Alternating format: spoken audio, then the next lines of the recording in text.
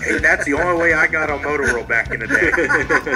If I wadded it up, R1 on nitro isn't enough for you, then you're doing something wrong. There's no question Tom Ash should have went to the hospital immediately. The car burst into flames, dude. What the frick were you thinking that you were going to do? Then he comes back and just, destroys the hill. Race fans, are you ready? It's time for another episode of the Nitro and Mud Show, presented by Rutted Racing. And now your hosts, Brandon the Cowboy Krieger, Joel Faldy, and media mogul Colby Marble. Race fans, get on the edge of your seat because it is time to climb.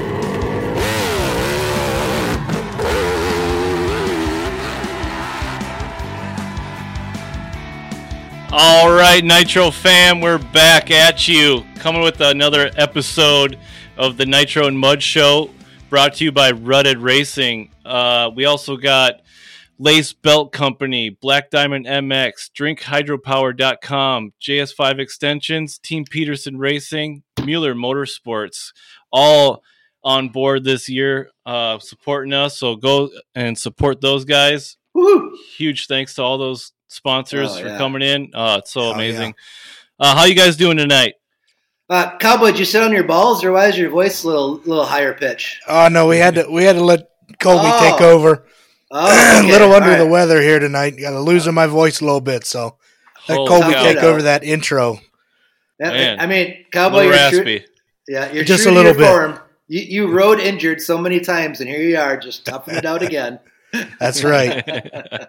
I really thought the brandy would help, but it's just, I think, making things worse tonight. Kick back and relax, bro. That just shows how dedicated we are. We will do this through thick and thin. I like it. So that makes sense. Yeah, I just made that up. Yeah, I got it. Whatever. Oh, man. Yeah. So we had a pretty good race weekend. I kind of missed the first half of it, but caught some finals and did not disappoint once again. I mean, what do you guys think about Barcia? Oh, dude, what the hell? Total That guy, dick move. God, he's just losing. How many? Could you lose more fans in one night than him? Good God. Well, he he might either have lost gained a some bunch or fans. made some. I don't know. Yeah. I don't know. What a dick. I couldn't believe that. Yeah. On Anderson's Insta, he basically just put up a post and just said, this is just for the fans to battle it out. And I love the one guy. He's like me if you hate Barcia. And it was like 790 likes on that guy's comments or whatever. I was like, that's pretty good.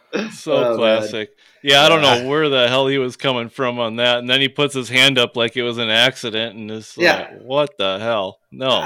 Did the AMA ever say anything about it or no? Oh, yeah, they fined his ass. He got docked a position and fined $3,000. Wow. Which is a drop in the bucket for him. But still, it's making a point. And another point is, how inconsistent are these penalties lately? I mean, they need to come up with one plan and stick to it, because every weekend it's like a different penalty, I feel like. And well, no, it's just weird. And now, unless Tomac, he's going to have to take himself out of the series to not win it. I mean, good God. I mean, he is just. I mean, and you know what? I could have bet my life savings that Anderson wouldn't have did what he's doing, and he's doing. I mean, the guy is riding out of his mind. It's just, could you get more worse luck than Anderson right now? It just sucks. Yeah. That Barcia thing did not help his situation. He was definitely riding good. Yeah, I mean, he was going to podium, and then now he didn't even get in the top 5. I mean, it's like, dang, that's bad for points. Yeah, you know? Yeah, I was really hoping he'd rebound. I don't know, if he was just rattled or what, but one thing I've noticed about Anderson is he doesn't come back very well after a hiccup like that. Yeah, and it's got to be so flipping hard. Your freaking heart's going 200. You're charge, and then bam, that happens. And it's such a mental thing for those guys. I totally feel him too, because I just got Supercross 5 for Xbox. Yeah, and it's like as soon as you screw up, you pretty much have to hit restart because you ain't coming back. I feel his pain. I know. On a 1,000 times slower version, like when I'm single tracking and it's just you're hammering, you're invincible, you feel like you're God, you're doing everything you want with your bike, and then you just lose that front tire in that one corner. It takes you like 5 minutes just to get yourself to be able to do anything again. And sometimes you never get that flow back, you know? Yeah.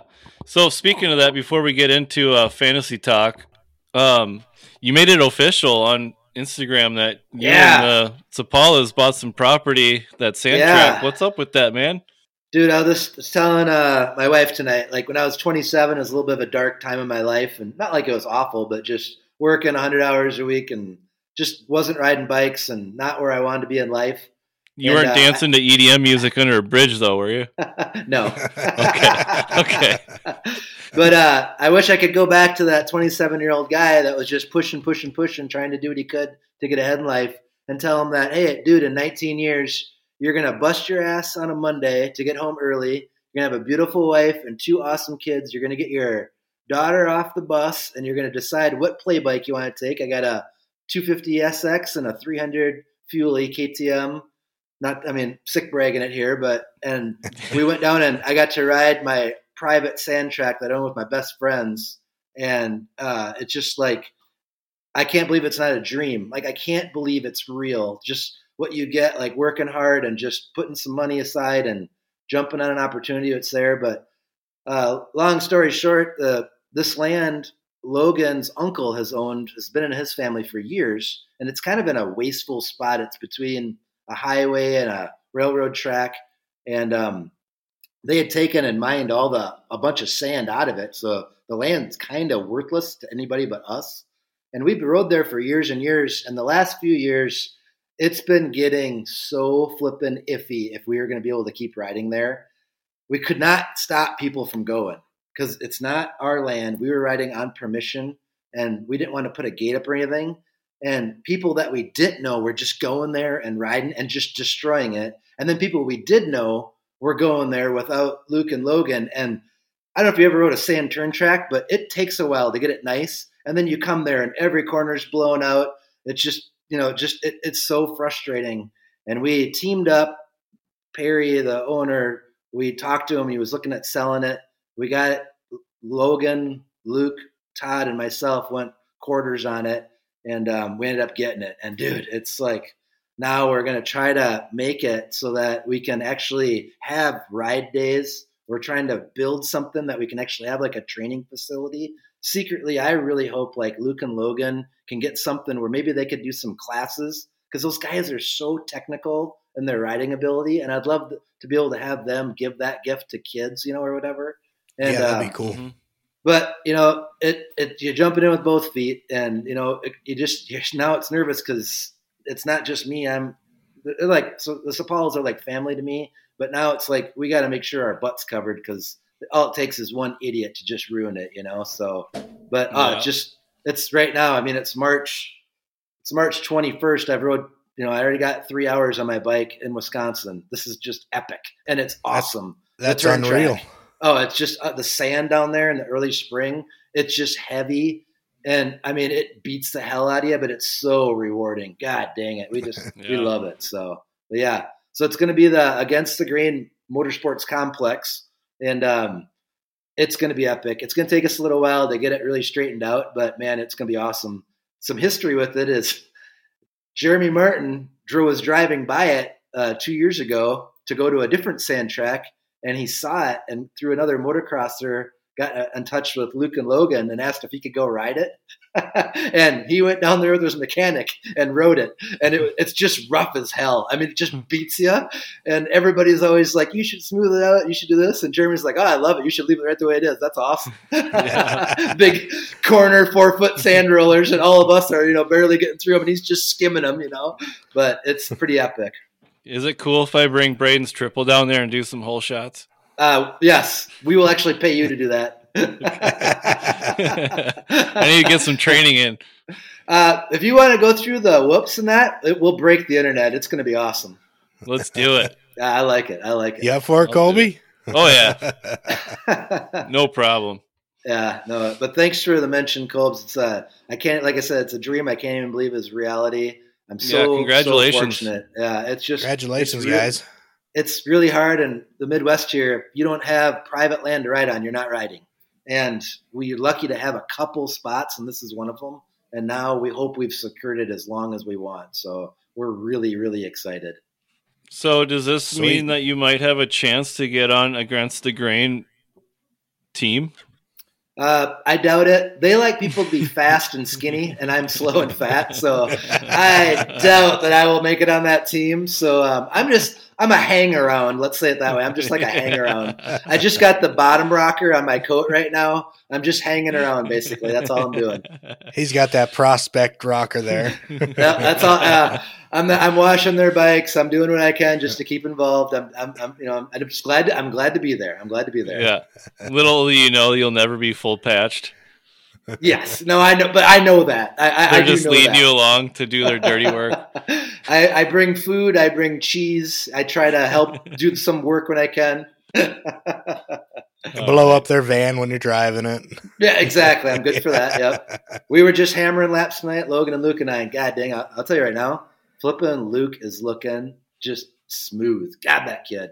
He just gets better every day. He is just putting time in. I'm pumped to see him. I mean, he's got a gas 350, and I think it was just rung on that track tonight. It was fun listening to him. It was awesome. So super cool. Yeah. Getting excited for the season to start now. Woo. Oh, yeah. Nothing better than – we don't get to usually ride before we race, so this is pretty awesome. We ride indoor, but not outdoor. It's just nice, you know? Yeah, sweet. Should we do quick the leaderboard on fantasy?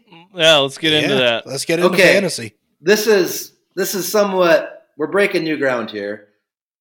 The big news is someone actually surpassed Big Thunder. I mean, I didn't think it was ever going to happen. What the hell? On the yearly and the points total, we have a new leader right now. Logan Mead 414, one of our featured fast dudes. He's got 538 points. The Big Thunder had a little bit of an off week. He's 531 points. And then Howie 585, Zach Howe is 528. So they are bunched up on the podium right now. And it's anybody's game, but it's been fun. There's been some jump aheads. And up until 2 weeks ago, people have just been getting monster points. But now it's kind of thinned out. This week, for our weekly total, we have a 10-way tie for first place. 10-way tie. Yes, 63 points. How are we going to break that, Joel? So what I got, I'll take a picture and share it on Insta so people know we're not cheating. But I have all the names down on a list. I'll quickly go through them. It's Logan Mead had 63. 50 Shades of J had 63. B. Smithlock 202 had 63. Yamaha 1965, Rob Redman had 63. Wildest Hog had 63. Holder Wide 437 also. Rutted Racing Jr., Clint's Boy. McNiller 123. Identity and Devastator 21 had 63. So crazy. I mean, I can't believe that everybody had those. That is crazy. Picks. But what I got is in that list, I have randomly ordered and numbered. So by each person's name, I have a number between 1 through 10. I think, do we want to just pick the leader or do we want to pick the podium? What do you think, Cowboy? The podium. Pick the podium? All right, so we'll start with third. So, Cowboy, give me a number between 1 and 10. 8. 8 for third place, Wildest Hog. Congratulations. You have third place, which unfortunately doesn't get you anything except for a good shout out. All right, Cowboy, can I get another number, not 8? 2. 2 is McNiller 123. Congratulations on second place. You are first loser, but you get a hell of a shout out. And I've been seeing you making some good picks, so keep it up, dude. All right, Cowboy. For the weekly win, our prize pack, which we have new Miller Motorsports swag that I will be mailing out. Who is our winner? Give me a number between 1 and 10, not 8, not 2. 10. 10. All right, our winner is B. Smithlock 202. So, B. Smithlock 202, I will put this on Insta. There's no name associated with this account. I'm pretty sure that's Smith's wife. Yeah. Okay, awesome. All right, good. Well, I tell you what. Hit me up on Insta. Give me your full name and address. I got an awesome prize pack I'll be sending out. And, man, there's also one little thing I wanted to talk about. We got a battle going right now. 24th place is Nate R88, a former guest, Nate Redman.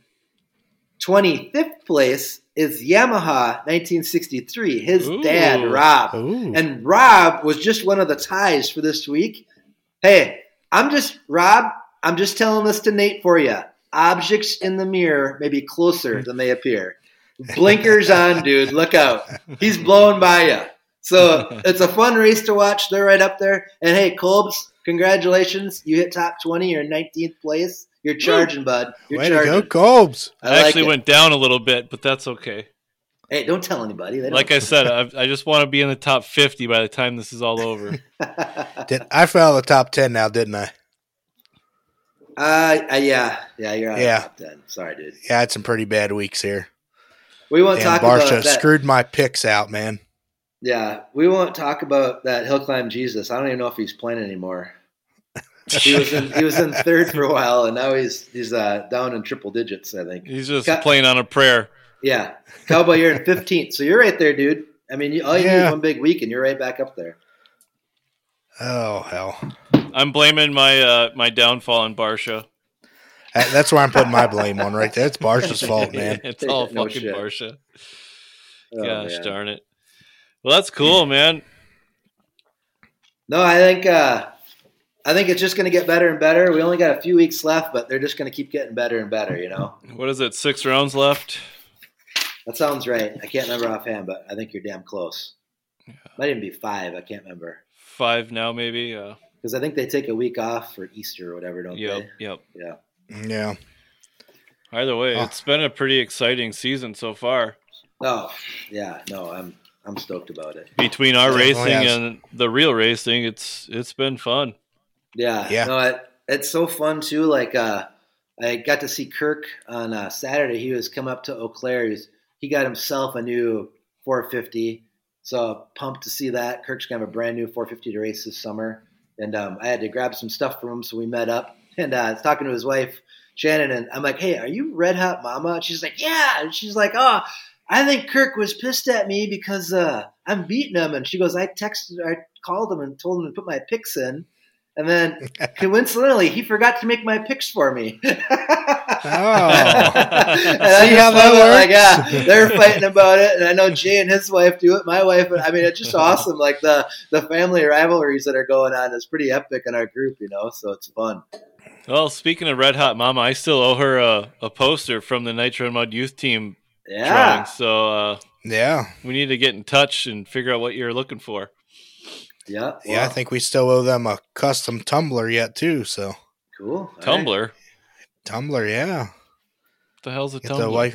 The big coffee cup things, the Yeti coffee cups. Okay, cool. Okay. Very cool. My wife makes custom coffee mugs and tumblers and shirts and stuff like that. That's awesome.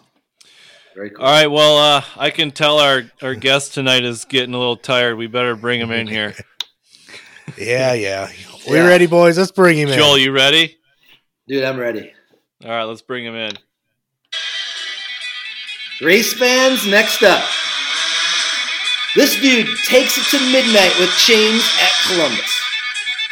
He could have the most viral wedding burnout ever. His walk-up music is a rain dance. First place this year at RMX Motocross in Mesquite, Nevada. Naha podiums in his past. Motoclimb podium in his past. The number 15, the Big Thunder, Sean Whitcomb. Woo! What's up, Sean? Welcome to the show, buddy. Hey, thanks for having me. Hey, thanks for being on. What up, dude? Yeah. Oh, man, I'm excited. Sean, I wasn't picking on your heritage. I just was, your walk-up music is a rain dance. That's alluring to your nickname, the Big Thunder. I just wanted to clarify there. I've been assaulted on other comments before, so I just want to make sure we're all on the same page. Well, I am offended. I'm 8% Native American, so according to Ancestry.com. All right, well, I meant it as a compliment. Dude, you flipping won at RMX? In the Mesquite? Oh yeah. We been going down to Nevada. I don't know, probably 4 or 5 times since Thanksgiving. Cool. Mesquite's kind of the go-to for everybody. Chance Hymas, Preston Kilroy, a bunch of top amateurs. Ryder D, the Kiefers. Wow. Just a place that big deep ruts like East Coast and stuff. So I won the 30 plus nice B class. Very cool. And then cool. Yeah, third in the 25 plus B class. So yeah. Oh wow. Yeah. No racing A down there. The A guys are all like legit, like former pros. So it's right. It's pretty fun though. That's awesome, man. Mesquite, didn't they have a hill climb there a few years back in Mesquite? Yeah. They had a Rockwell hill climb. I think in 2011 or 2012. Yeah, I remember that. I wanted to go because it was like super early. I think it was in April or it was really early. I remember. Yep. Yeah, they had it right on the track. Oh, really? Oh, wow. Yep. That's full on desert there, isn't it, Mesquite? Oh, yeah, man. It's kind of crazy. You would not guess that this kind of track and soil is there.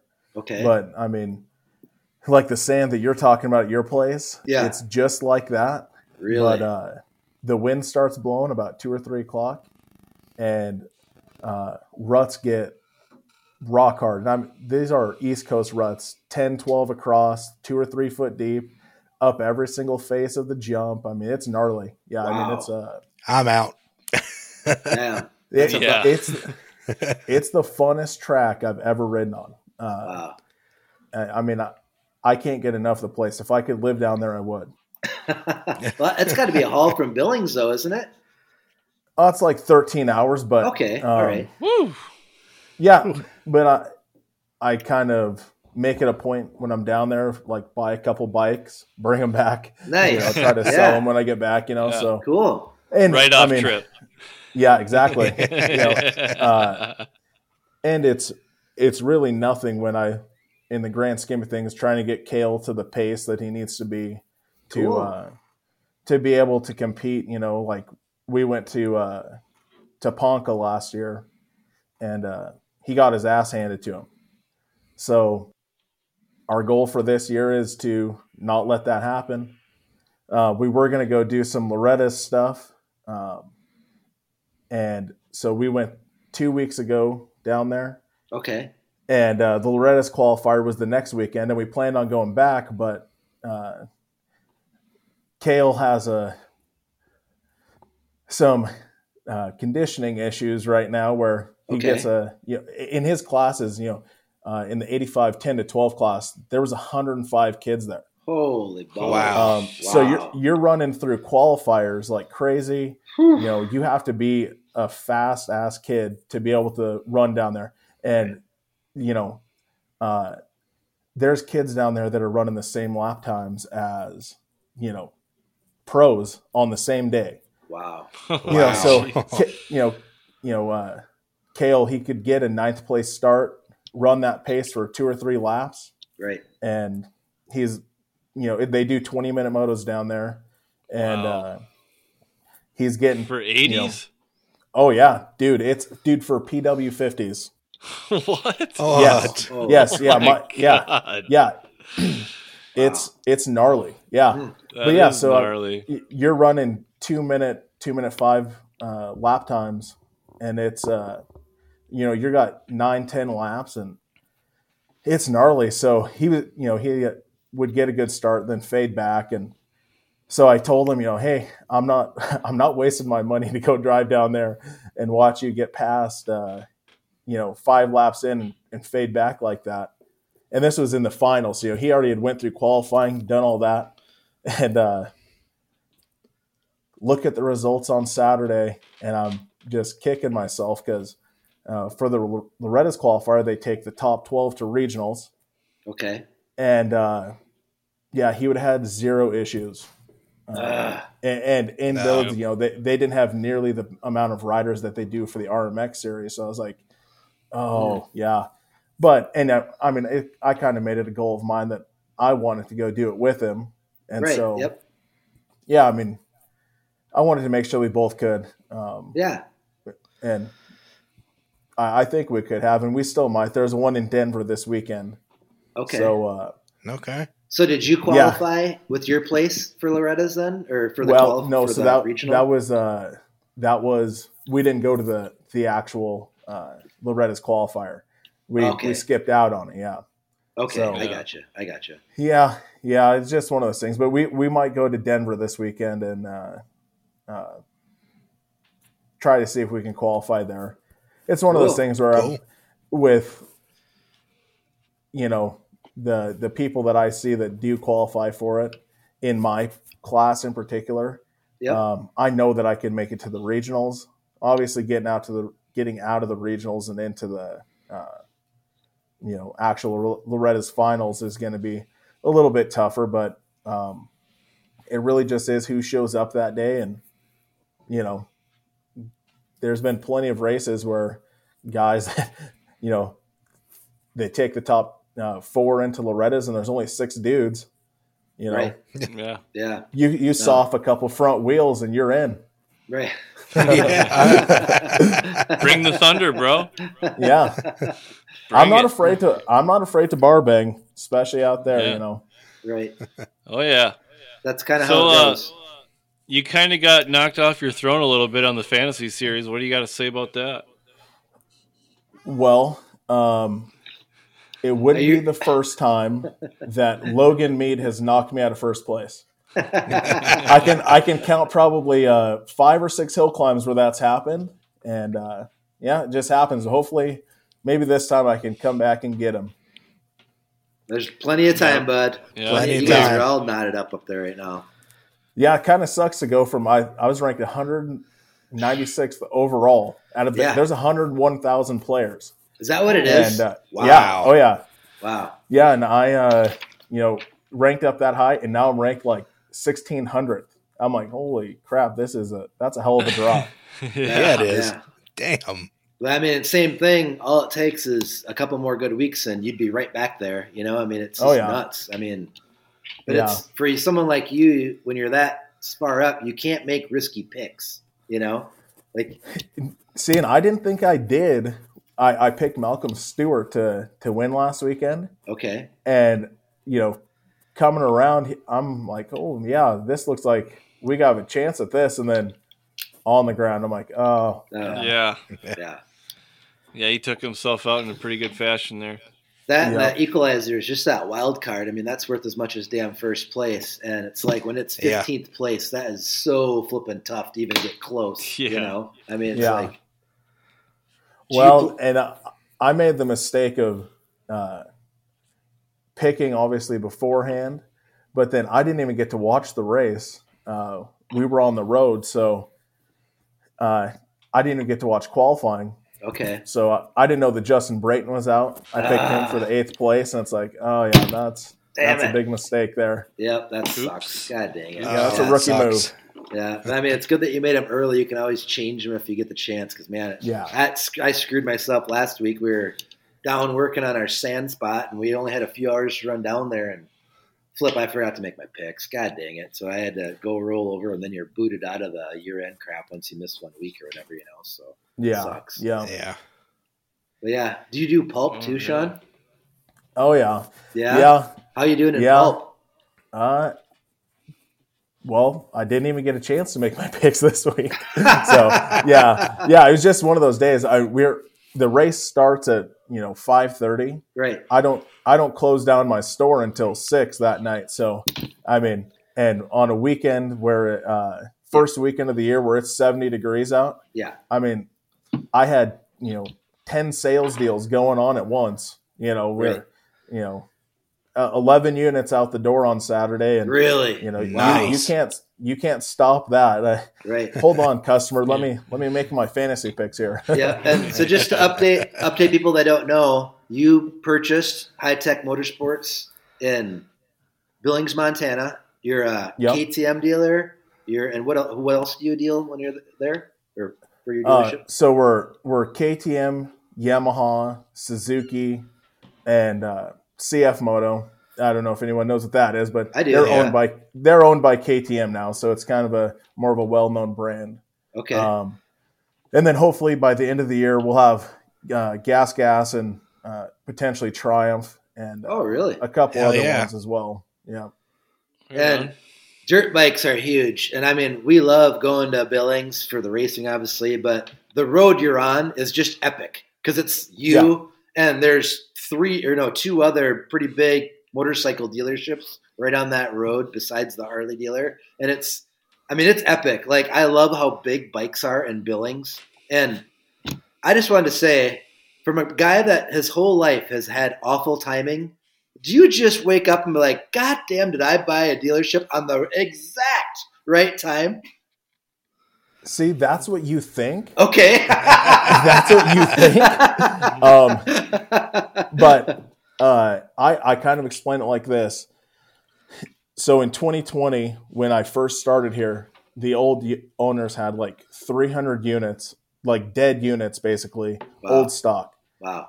I came in here, they had only sold 39 units the whole previous year, which is obviously, you can't run a business like that. The first week I sold 40. Wow. Oh, crap. So I went through their units, all that old stock, which made it able for me to buy the business. Me and my wife, I can't leave out my wife because, she's like 95% of the business. I am just the guy who gets the money in there. She finishes everything else. That's awesome. And, we have 12 really great employees and stuff, too. But so we had all these units, sold them all. Well, so when I get in here, when we literally opened our doors, we had 2 street bikes, a leftover snowmobile, and 1 4-wheeler. And we didn't see another unit for 3 months, basically. Oh, that sucks. Oh, damn. So now since then, everything's like ran off of a district or your region. So from Spokane to Sioux Falls down to Cheyenne, we've been the number 1 Yamaha dealer the last 3 months. Okay. And so hopefully the quarter ends here pretty soon. Hopefully we're the number 1 in March as well. Awesome. Sweet. But it has been trying to get stuff in here. I mean, I'm literally driving to Alabama to get a Super Mini for Kale because I can't get the right parts, Wow. But bikes are the same thing. I mean, I think I have 30 Yamahas coming in between now and May, all YZs. All of them are pre-sold. All of them are pre-sold. Damn. So, I'll list something on my Facebook being for sale. Within an hour, somebody's put their money down on it, and they're ready to come and get it when it comes in. So, wow. It's just one of those things where the quote, great time to buy is actually the worst time to buy.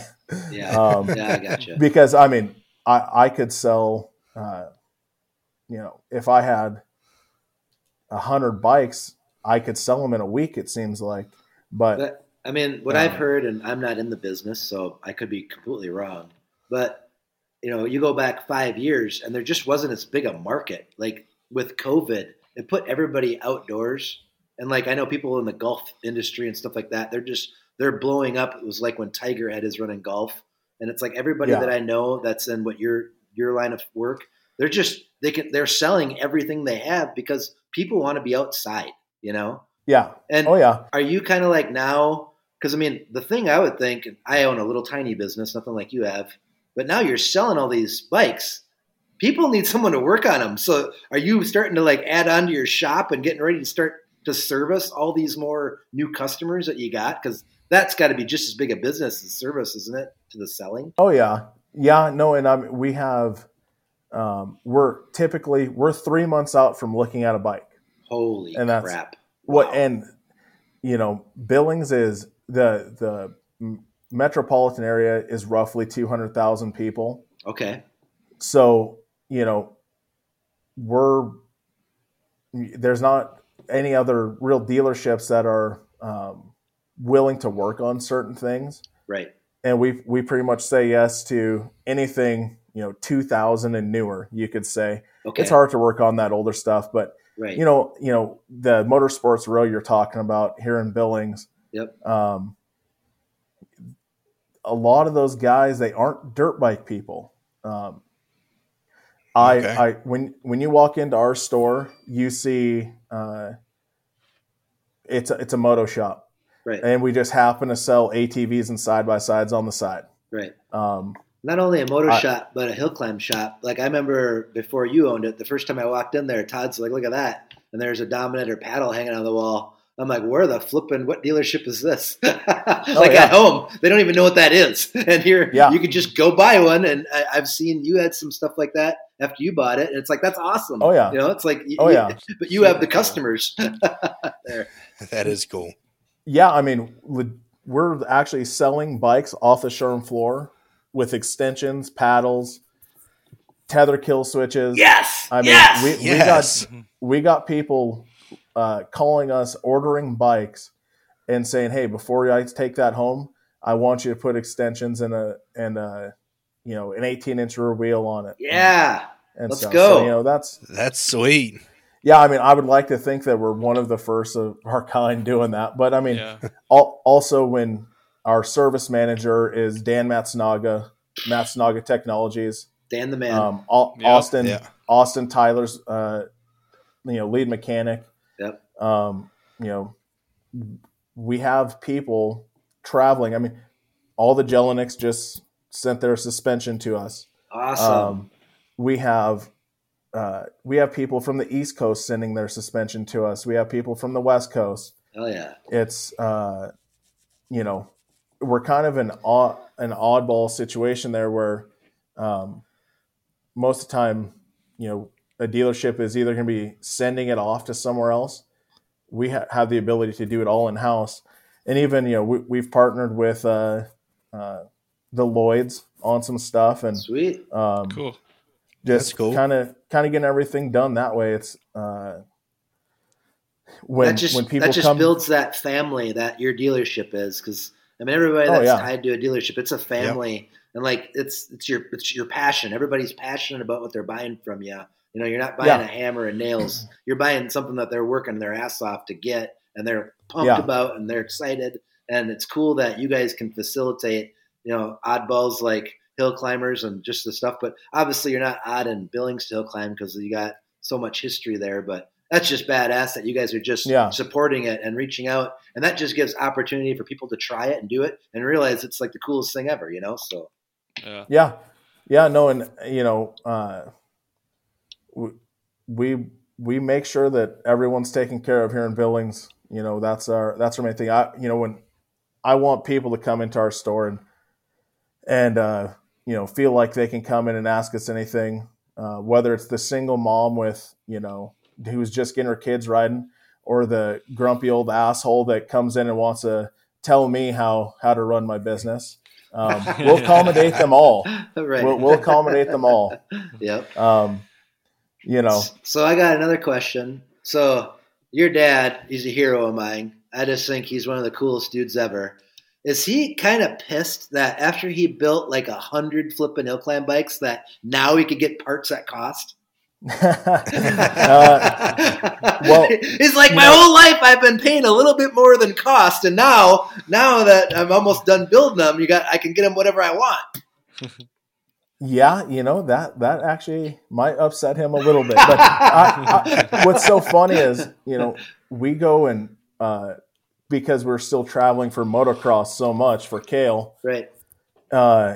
We stop into dealerships all the time, and he's over there on the KTM parts wall, buying this and that. I'm like, what are you doing, dude? You're paying way too much for that. But I mean, honestly, it's just cool to be able to do it. Hell yeah! It's something that when I was 18, I told myself that I wanted to do something like this. And when me and Brianne first got together, and I kind of told her what I wanted to do and what I was doing before. she's been 100% behind it the entire time. I mean, there's just a point where we had to make it happen. And right. I quit my job and worked for free for 16 months.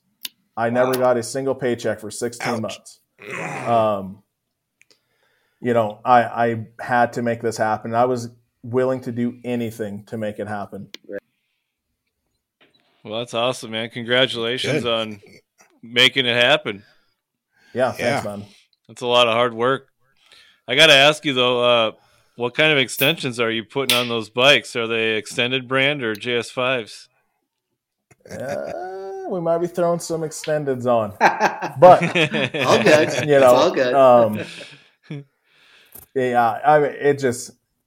We actually kind of do both. I've had a couple of mini bikes because Matt and those guys, they haven't quite came out with like a mini bike pattern yet, but Jason, I could call him up and, YZ65, KTM 65, they're out the door that day. Wow. That's awesome. But that's super cool. That is cool. Yep. Yeah. And that's the coolest thing is like, the mini bike game out here really isn't what it's like on the Midwest where they have, extended classes and all that stuff. Here, we always just ran stock. Right. And it doesn't really work. It's not as cool. You have less kids showing up to ride their stock bike. If you can get them extensions and, throw a paddle on their bike for the semi-pro class, it's like, hell yeah, let's go. And I think obviously Kale has been a huge part of that where it's like, the switch from KTM to Yamaha, I can equate probably 50% of my Yamaha sales in the past 6 months just due to the fact that Kale's on a Yamaha. And now all these kids that were riding KTM or, maybe Kawasaki, they want what Kale has. And so we're hooking them up with Yamahas. And I got to think like you as a store owner and a brand yourself, like you just got to be as visible as possible. And when you're there racing, people want to buy from you. When you're there, you're in the trenches with them. You're doing it. You're not just some corporate structure that owns 50 stores and it's XYZ Yamaha dealer. It's like, how cool is it when you're like, yeah, I'm going to go buy a bike from Sean because he's in the trenches too. He gets it. It's like, that's what I like to support, Yeah, no, and that's how we look at it. It's all being at the races and having, being available at all times too. That is kind of it's a good and a bad thing. But anyone can pretty much text me, call me at any time, and if you need it, I'll come down to the store and get it for you. Most of the time, I try to be open to people. Right, but you're still a family man. You can't. You're not someone's slave. Oh yeah. You can't. You're not. It's like you can only do so much. Some people are just astronomical what they ask for. It's like have a little common sense. Oh, you have no idea. Sometimes I'm like, okay, this is getting to be enough. But I do. I appreciate everyone's business. And it's one of those things where we're starting off, and the dealership that I bought didn't have exactly the greatest of reputations. Okay. As of the last 10 years, they were just kind of older people getting out of it. So, we're rebuilding this reputation, and it also doesn't help the rebuilding part where everything is on back order. Right. It just is what it is. It's the world that we live in today, but I can't change that. Have you noticed, have your higher ups, have they told you like, is this a year lag, 5-year lag, or, everybody can't find stuff? Like what in your foreseeable future till you can get whatever you want again? Well, so I guess the biggest misconception is, I have people that walk in and they're like, well, can't you order me that, like a bike or something like that? And like today, KTM, they just gave me order for the new 2023 stuff. Okay. I don't get to choose how many I get. They tell me how many I get, and I can make an additional request. Okay. But out of the hundreds of additional requests that I've got or that I've put in for, I've received 0. and that goes for every brand that I deal with personally. I know there like companies that are like a one brand or a one-sided thing. So like Polaris, they only do side-by-sides, four-wheelers, and snowmobiles. Yep. Okay, that's a very narrow path to walk on. Where you have Yamaha, who is motorcycles, ATVs, and when I say motorcycles, there's trail bikes, road bikes, everything. Everything.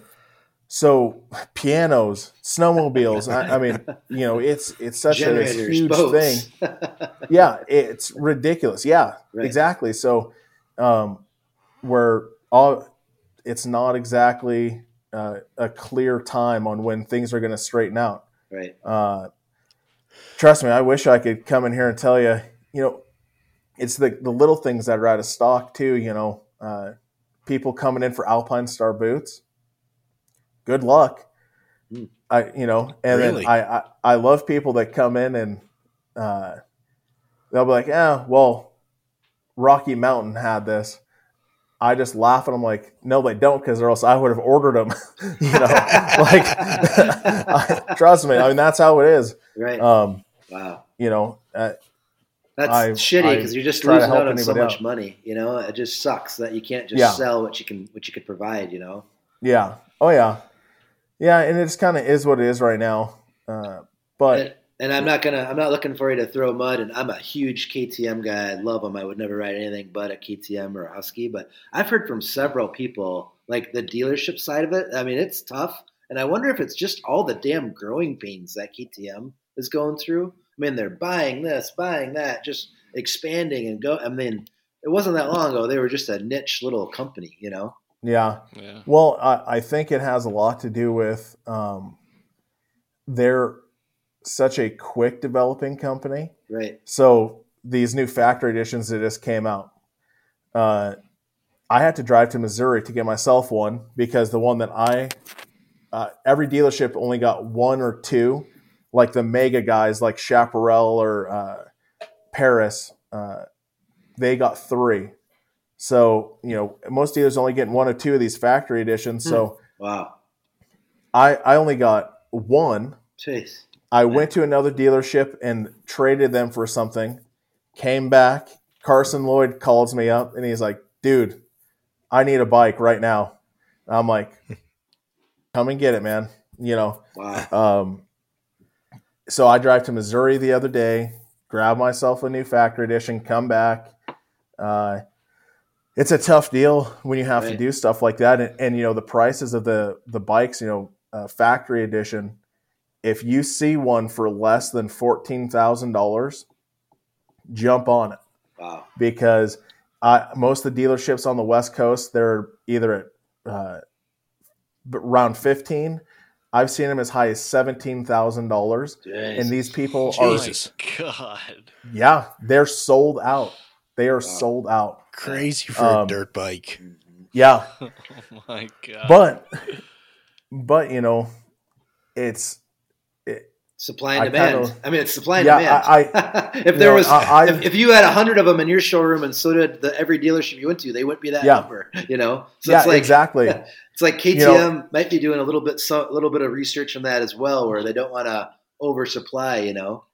Yeah. Well, and that's kind of the tough thing about right now too is, when you open up a brand new store or, take over an existing one, you have a lot of people that they don't maybe not expect a deal, but you're like, man, I know that you're going to be in here to support me. I want to give you a deal. Right. But when you order 100 of something and they give you 8, you're like, I got 8 people fighting over this. Right. It has to be the full thing here. And these dealers or the OEMs are killing us with freight. I can imagine. It used to be like on just transparency out the ass here.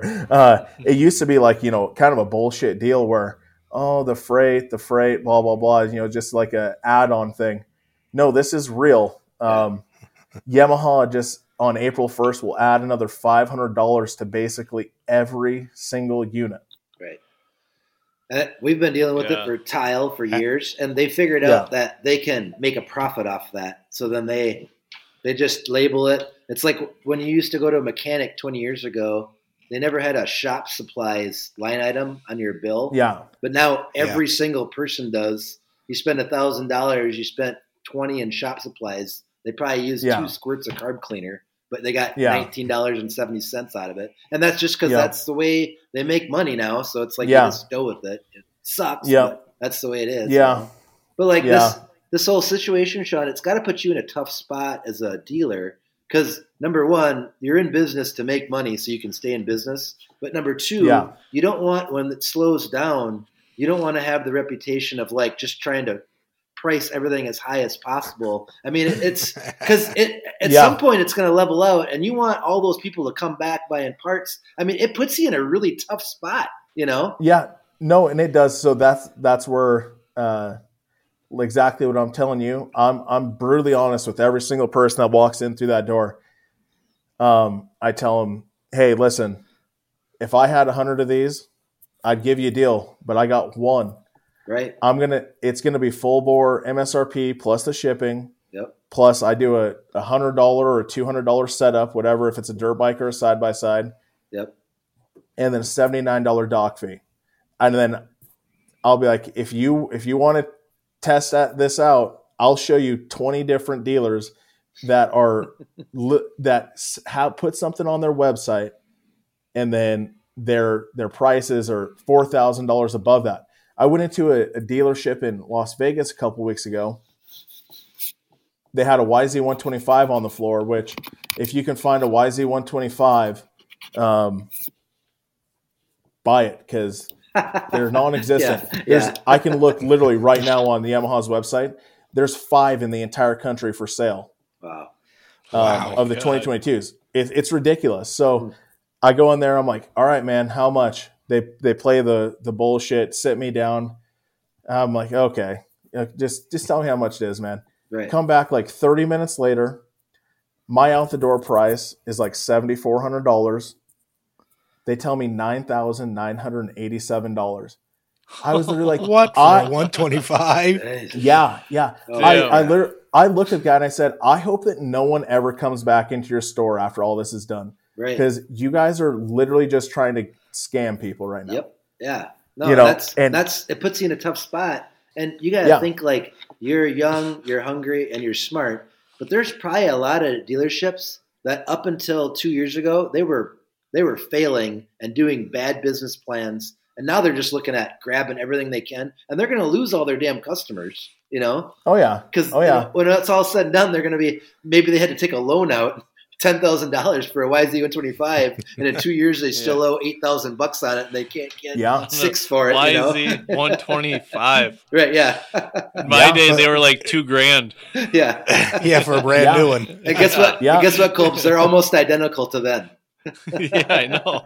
Nothing's changed. Hey, now, whoa. Oh, sorry. They got aluminum frames now. Sorry, Blue Crew guy. Sorry. No, hold on. No, the 2022s are new, guys. The 2022s are brand new.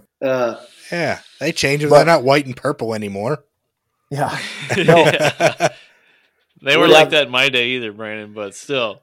Oh, the first one I had, my 91, was I think white with like a pink seat or something like that and pink graphics. I had a 99. Yeah. What is those, Sean? What's that Yamaha? That Fat Tire 200? Is it the TT 200? No, TW 200. TW 200.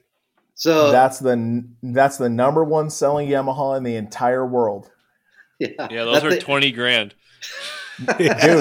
Dude, no shit. They're selling for $7,000 or $8,000, and the MSRP plus the shipping is like $5,100.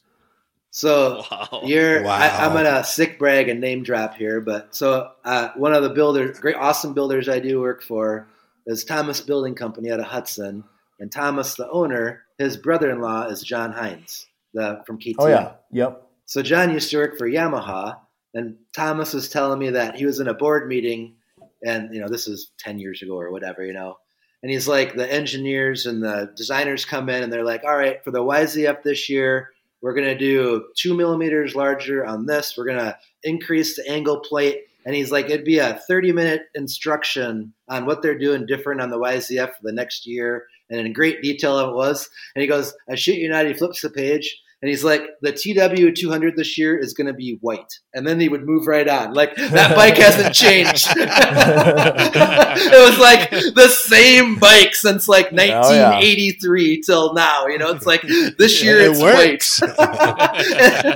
And Thomas is like, if I could find one for $3,000, I'd buy it. You can't. They're like the funnest bike ever. And you can never find them. You know, they're just, it's like a unicorn, you know. I laugh so damn hard, though. Dude, speaking of bike stuff, is the used market like crazy where all you guys are? Because like, you go on like Craigslist or Facebook, and people are wanting like $5,000 for a 1987 YZ250 that's clapped out. Yeah, you still find some okay deals. My buddy Chad, I haven't found shit. $450, a pretty nice one. Yeah, the used market's crazy. I mean, it's one of those things too where, you know, I'm paying way more for like a trade-in than what probably trade-in value is. And I'm, you know, I try to make $200 to $500 on a trade-in. And, you know, right. That's what I'm looking for to, you know, because that's another thing that I'm trying to keep customers coming back. Yep. Because I know there's lots of dealers that they'll try to scam me all day. I'm like, dude, I could go on Facebook and sell this myself for 3 times that amount. Right. And you know, yeah. So Sean, that's put this on the list of things that you'll never have time for. But if you want to be a rich man and never work again, could you figure out a way to simplify ordering parts from KTM online? I mean, good God, to try to go find a certain bolt or something, like it's painful. Like just like they need I don't know how to do it, but there's got to be a simpler way where you can, you know, you don't have to go to every damn microfilm, figure out every stupid little part number. And then, I get so frustrated trying to order OEM parts. I got a perfect solution for you, Joel. Yeah. Go to your local dealer, damn it. I am on their site. Dealer. I go on their site, but it's like when I get home from work, nobody's open. You know, it's like I try to order online, you know, but it's kind of frustrating. You know, it's like it needs to be simpler, you know, because we all need freaking parts all the time, you know. Oh yeah, no, and every single KTM part is in Dutch when you go on there too. Trust me, I say the same thing.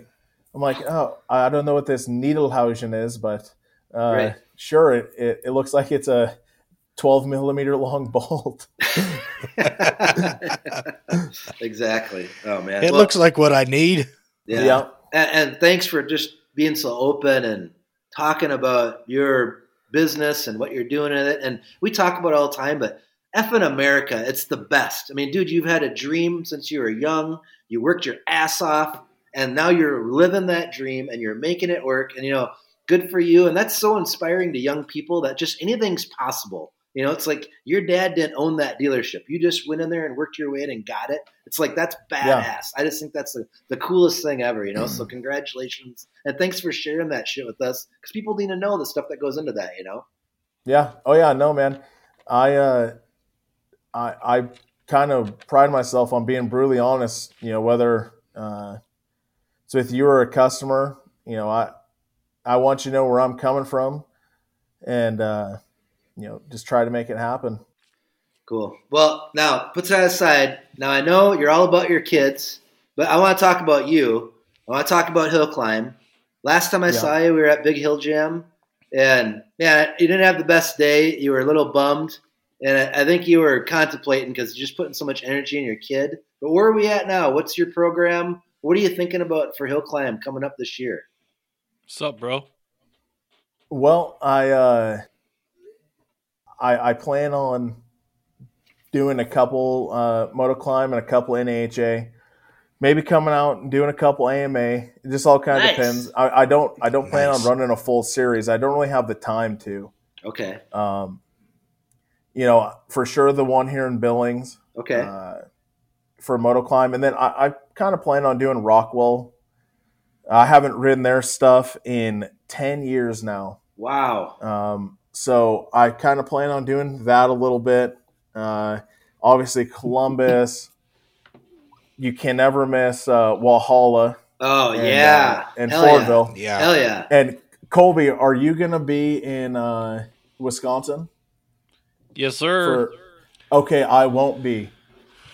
What are we talking about then? Well, there's a little thing I call the Colby Marble Curse. It's every time Colby's at an event, I suck ass. I ride terrible. About that. I might be in Walhalla though.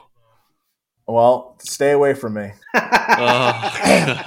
I'm serious, you guys. Yeah, so it's real. It's a real deal. Washington, like 2018 or 19, I don't remember what year. Okay. Terrible, like 20th place across the board. I'm like, this is the worst hill climbing weekend I think I've ever had. I don't think we put two and two together till you came for that East-West shootout thing.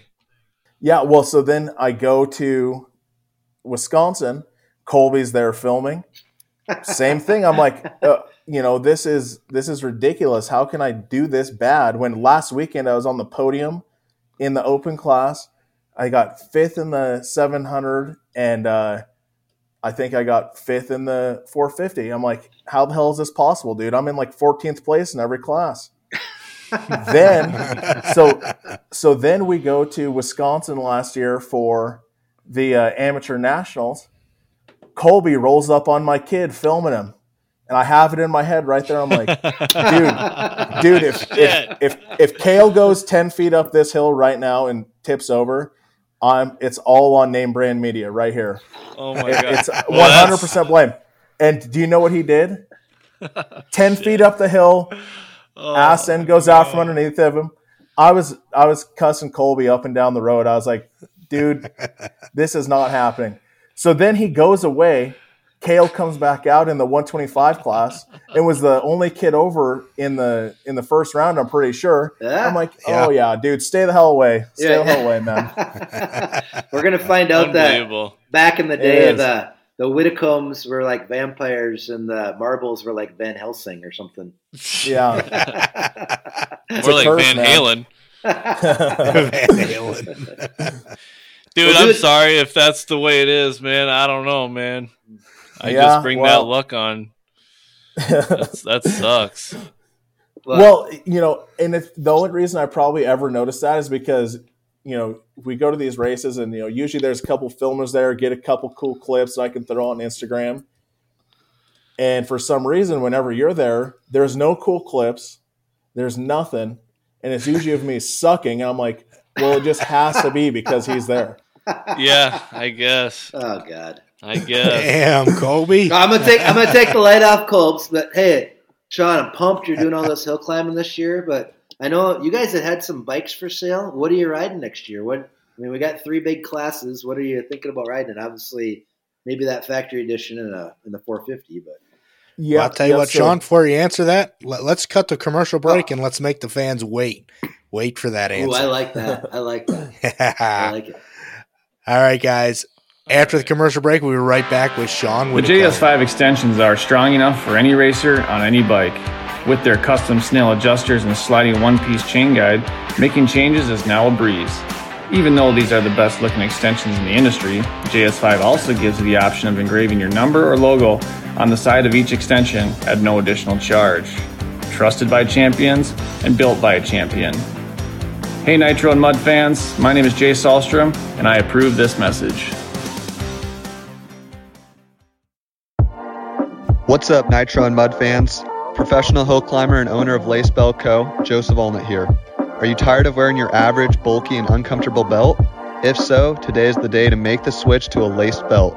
Tested and worn daily by action sports athletes across the United States, the Lace Belt is the most versatile, simple, and effective shoelace belt on the market. Offered in over 30 different colorways, you'll be sure to add a personal touch of style to any daily fit you wear. On top of our lace belts, we also offer a large selection of high-quality clothing options designed and tested by top action sports athletes. For Nitro and Mud listeners only, we are offering you 15% off your order using the promo code NITRO on lacedbelt.com. Again, that is the code NITRO for 15% off your order on lacedbelt.com.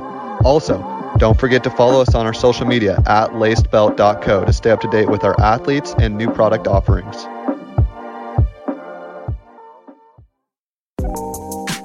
If you're looking for entirely unique, made-to-order, one-of-a-kind graphics for your dirt bike, snowmobile, or rocket ship, look no further than Black Diamond MX. Have you ever heard, if you look good, you ride good? Well, here at Black Diamond MX, that's our motto, and we are the one-stop shop for all your look good needs. From apparel, moto graphics, or jersey prints, we've got you covered. And for Nitro and Mud listeners only, we are offering 15% off your order at blackdiamondmx.com using discount code NitroMud15 when you check out. That's NitroMud15 for 15% off at blackdiamondmx.com. Look good, ride good.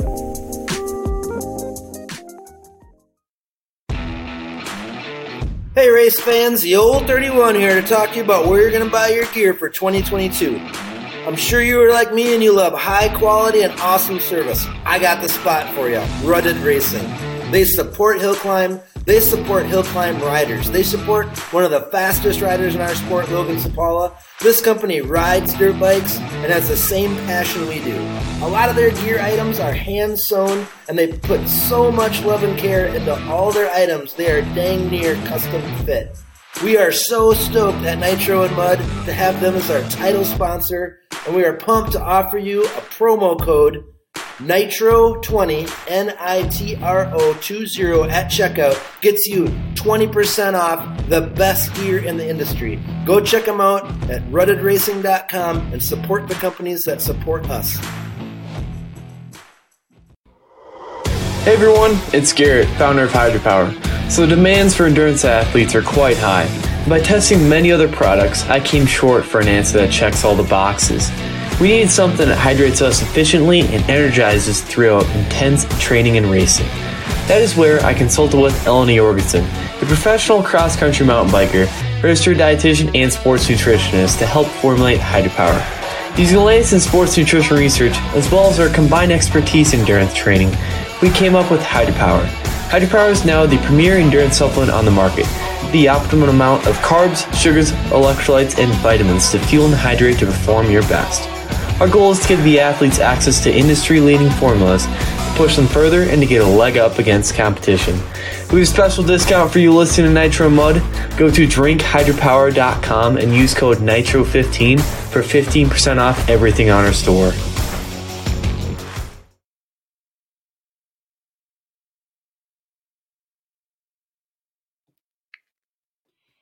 Awesome. Oh yeah. Oh yeah. All right. Thanks before we get too deep into this next section here, we had a viewer question from, I'm going to butcher this last name, but Aiden Cisneros. Nailed it. I believe. You nailed it. Yeah, I think that's just how they said it at the baptism. So he sent it for when, the post about questions for Sean, so we'll have Sean help us answer this one here. He is asking, how do I get started in hill climbing events? And he says he's got hills to practice on. So I don't know where he's from. Oh, I think I do. I guess that would kind of, who this guy is? Yeah, I think he's from here, either around Billings or Wyoming. All right, well, perfect.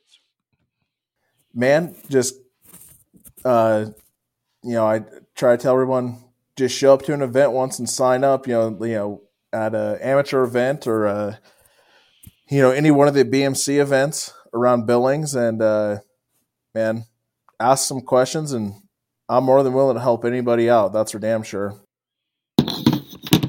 And you sell extensions at High Tech Motorsports, right? So yes, sir.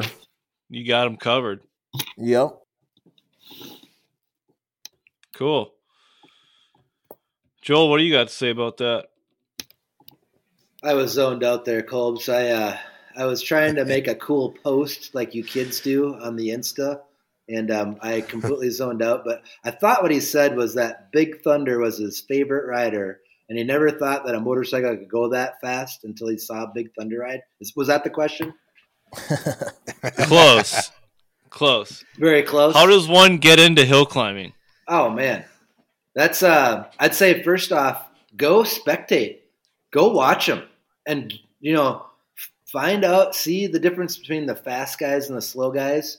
And then when you're there, you can get in the pits and kind of tool around and start talking to people and looking and see what kind of calls to you. Because the cool thing in hill climbing, there's so many classes. I mean, Sean, just think of that. I can't even imagine how many different bikes you've rode in your life. Could you even put a number to it? Dude, I actually, when COVID first started, I made a post about how many bikes I've had. Yeah. And not to sound like a spoiled asshole, but I think I've had around 60 bikes. That's awesome, dude. But yeah. Unbelievable. If you're thinking about hill climbing, go look and all the different races. There's so many different classes, formats, everything. Some people just love 2-strokes. They like what they sound. They like the way they run. Some people love 4-strokes. Some people like to just be a mad scientist and take the gnarliest flipping motor they've ever seen and somehow cowboy it into a flipping frame and race it up to a flipping hill. If that's what calls to you, go for it. And I mean, the boss hoss. Yeah, like Sean had said, hit people up. Like, we all are passionate about it. We are excited. If you want to be a part of it, we're happy to answer questions, give you some pointers, because we want more people to have the same passion that we do. And I know, like, how my family got into it is they started spectating. My mom and dad had a road bike. They farmed. They only didn't work on Sundays. They don't drink. They needed a place to ride to. They started riding their road bike to hill climbs. They thought it was cool. My dad bought an old Ducati 250 and said, hell, I'm going to try this. And next thing you know, he's popping out kids and they want to do it. So, it's cool. It's like, just go be a part of it. Yeah, no, it all has to start somewhere. How our family got started in it was my great grandpa went out and it was either a flat track race or a scrambles race back in the late 50s here in Billings. And from there, then my grandpa started riding and hill climbing, and my grandpa was the president of the Billings Motorcycle Club back in the 60s. Wow, that's awesome, man. That's cool. We've had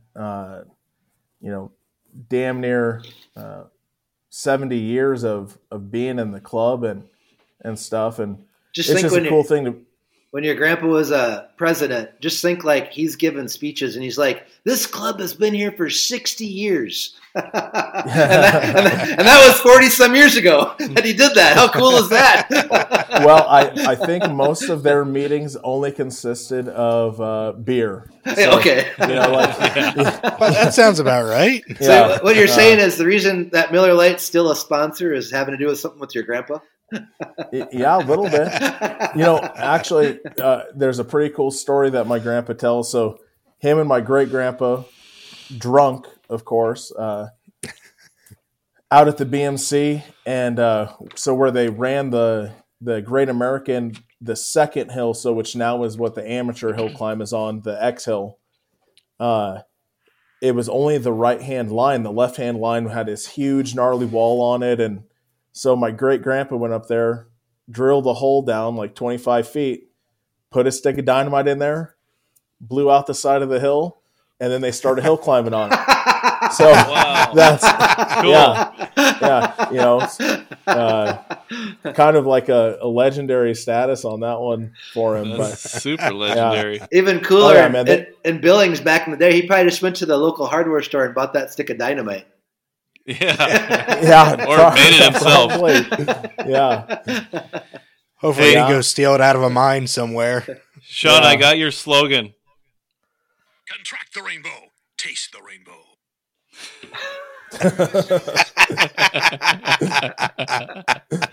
Oh, God. You've ridden so many bikes, you're shitting brown. Yeah. Yeah, I know,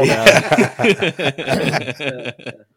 Yeah, I know. Oh. That's pretty cool that you guys have been involved so much. And how cool is it? Like, your kids are out there racing. That's just badass, man. That's cool. Yeah. Yeah, man, we try to make it happen. Having Cale riding as much as he does, it's cool. When he was little, he really didn't like riding too much when he was, 4, 5, 6. Yep. And, really, he wasn't all too good on a bike up until the last couple of years. I mean, we actually were just looking at some video last night of him at a race from the springtime, and I'm like, I can't even believe that this is the same kid. You know, it's just, you know, he gets to ride with a couple of guys that you just, you know, most kids aren't able to go out there and ride. You know, it's like a kid being, you know, if your kids, Joel, are out riding with, you know, Logan, right? You know, he gets to go hang out with Austin Tyler, or, you know, we go down to Cowley, Wyoming on a weekend, and he gets to go ride with Dusty Beer for 6 hours. Damn. You know, oh, man. and it's like, you know, who, Days. you know, most guys my age would kill to go ride with Dusty Beer for an hour or two. Right. And it's just casual. It's like, yeah, there's Dusty. Yeah. You know, that guy's such a legend, and I have not got to watch him race very often, but I was so excited that he came back and rode some of the motoclimb events, and I got to watch him. And that dude, like at Pogues, I mean, I don't know how in the hell you lift like that, but he came to the big jump and lifted into it. He settled his tire and lifted, and the front tire never touched. I mean, it was sick. I'm like, that's the sign of an expert. I mean, that dude is a true expert on a motorcycle. It's so fun to watch him ride. Dude, the last time we were at Pogues, if he could have connected the dots on that one run, dude, he would have won for sure. He was hauling so much ass. Yeah. He was committed into that rough stuff. I think he launched further than anybody off that last jump into the rough stuff. It just didn't work out, unfortunately. But, dude, he was committed. Yeah, you guys need to go see him like out in some hills on a stock bike. It's so gnarly. He makes, you know, young dudes just look like don't even know how to ride. You know, and I got a funny story about Dusty. Go for it. So. This I must have been in 2020. I had a big crash at the top of the Columbus Hill. Probably one of my gnarliest crashes on a hill climb bike. I busted some ribs and hurt my ankle pretty bad. And I come down and I'm like complaining to my dad. Oh shit, man! I'm you know, I don't know if I'm going to be able to ride tomorrow because it's a 2-day event. Mm-hmm. And Dusty walks up next to me and he's limping, has a cane, looks at me and goes, pussy. I'm like, oh, okay, I'm good. I'll awesome. ride. Yeah. That's pretty cool. Yeah, he was hurt, I believe, when he came to Pogues from somewhere else. I can't remember the scenario. The previous 40 years. Yeah. Or no, God damn, what am I thinking of? He broke his shoulder in Columbus, maybe? No, Washington. Washington, that's it. Yeah, I saw that. And then he was already back racing again at Pogues Hole. Or maybe it was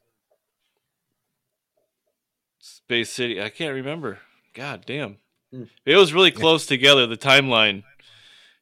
And I was just surprised to even see him come back. I think especially at his age. Didn't Nick just sign him up and not tell him? I think it was like Base City or something like that. I think Nick just signed him up and didn't even tell Dusty, and then he's like, "Yep, we're going." Yeah, and he's just that kind of a badass where he's like, "Well, I can't turn down if I'm signed up."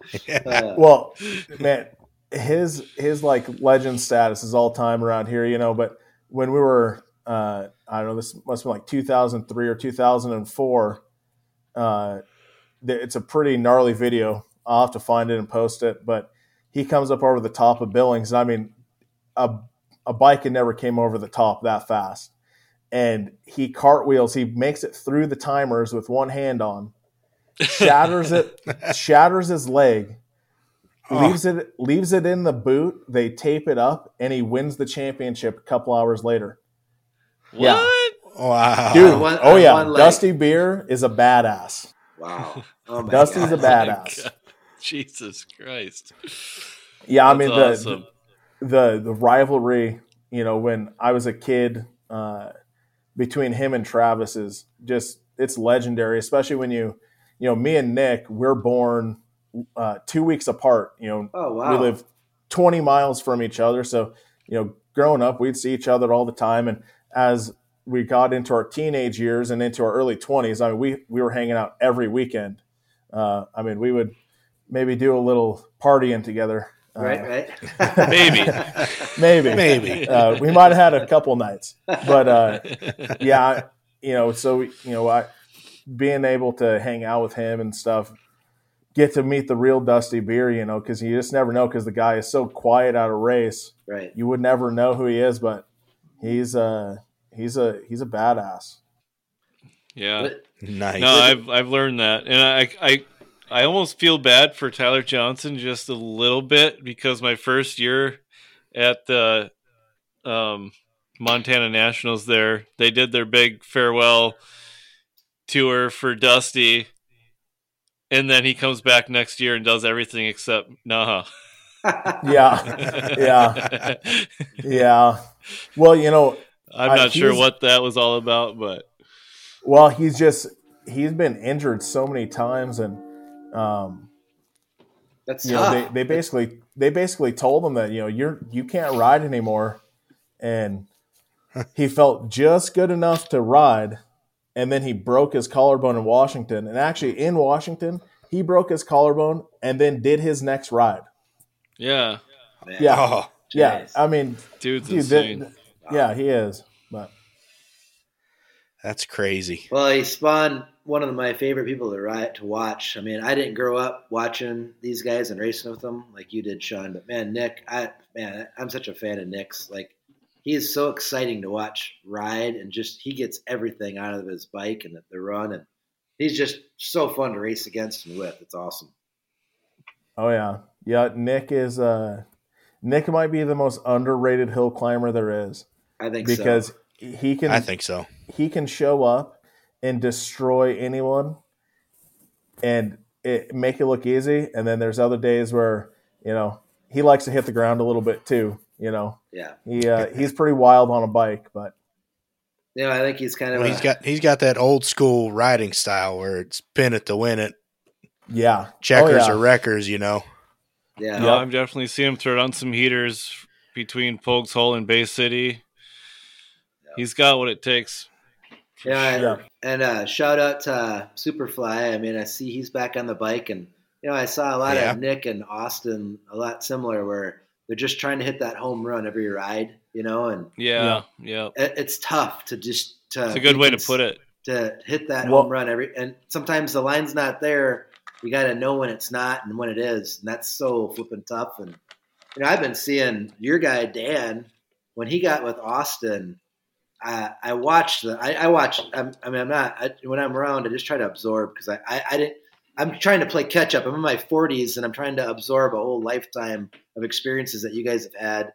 And the one thing I see is Dan and Austin. They're such a good team, and Dan is a very good critical thinker, and I think he's very good with Austin. And man, you start to saw Austin really get good finishes, and he maybe wouldn't give it 110%. He'd give it 95%. And I kind of wonder if it's not Dan being in his ear, because he's such in his corner just doing that. And I wonder if something like that with Nick, sometimes you just can't swing that hard, but yeah, I don't know. Well, it's just an observer. I'm with Dan pretty much 7 days a week.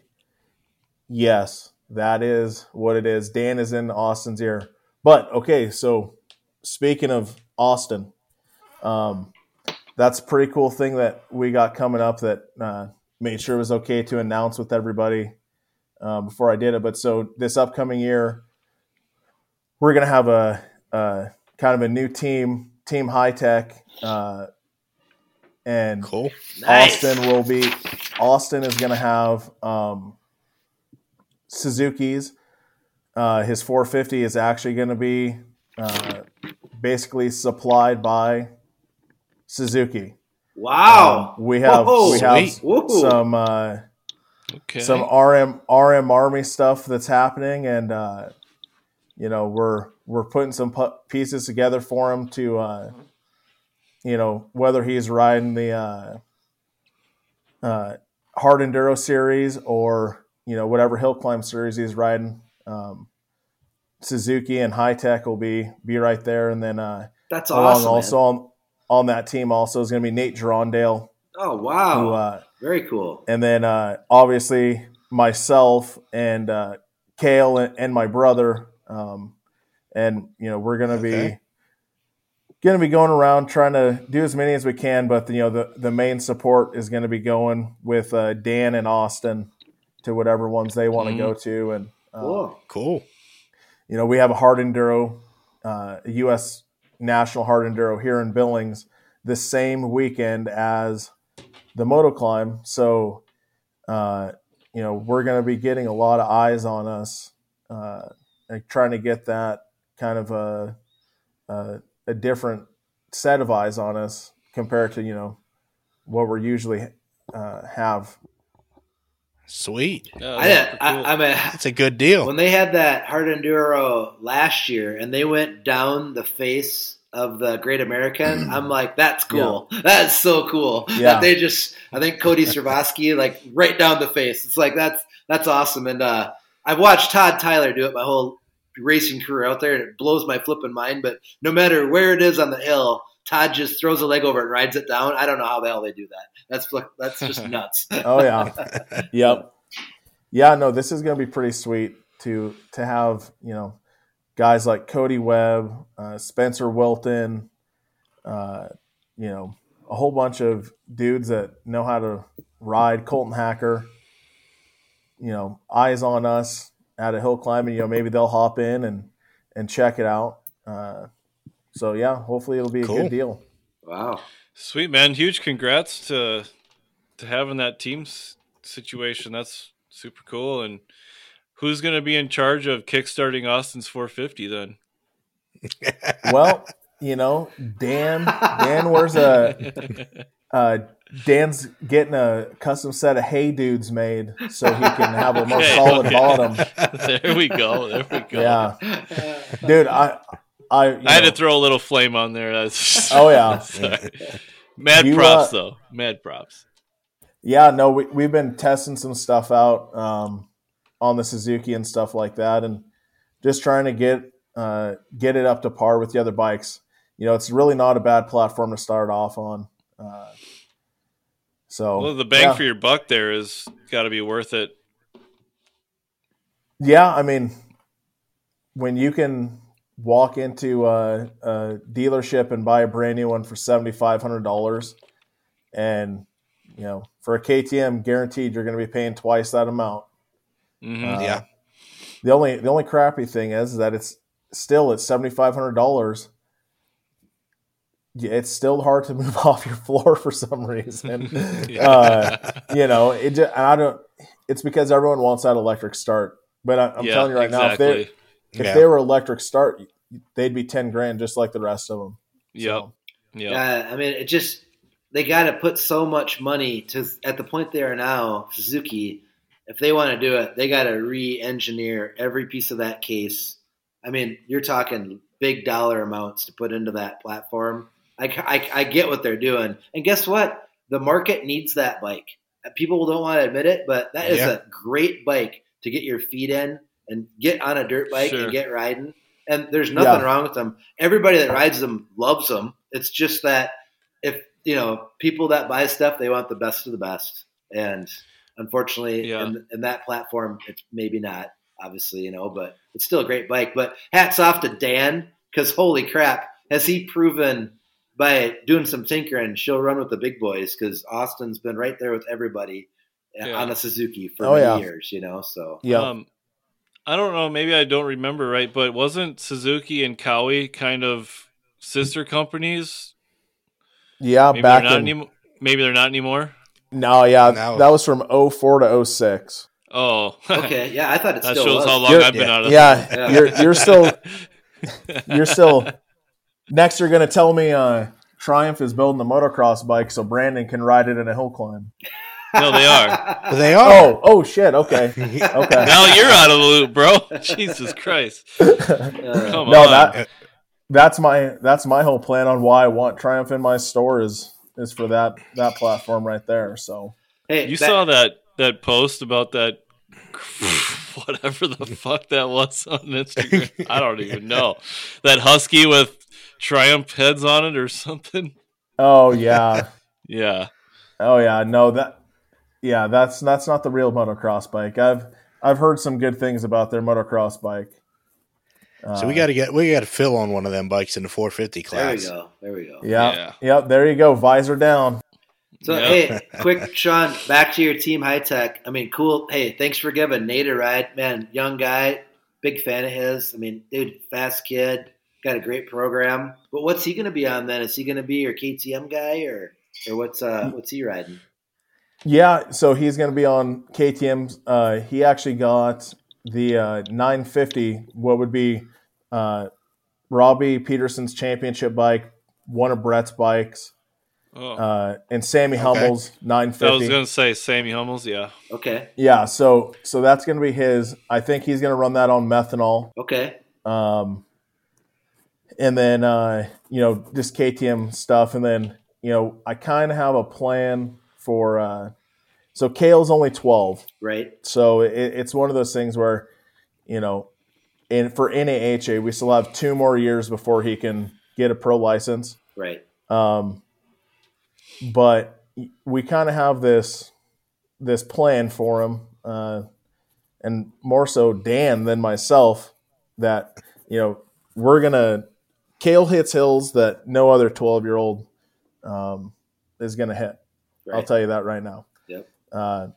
Cale, whether it's on his 85 Super Mini 450, he got on Matt's Gixxer, and he did a whole shot on that. And actually the first time it did not go too well.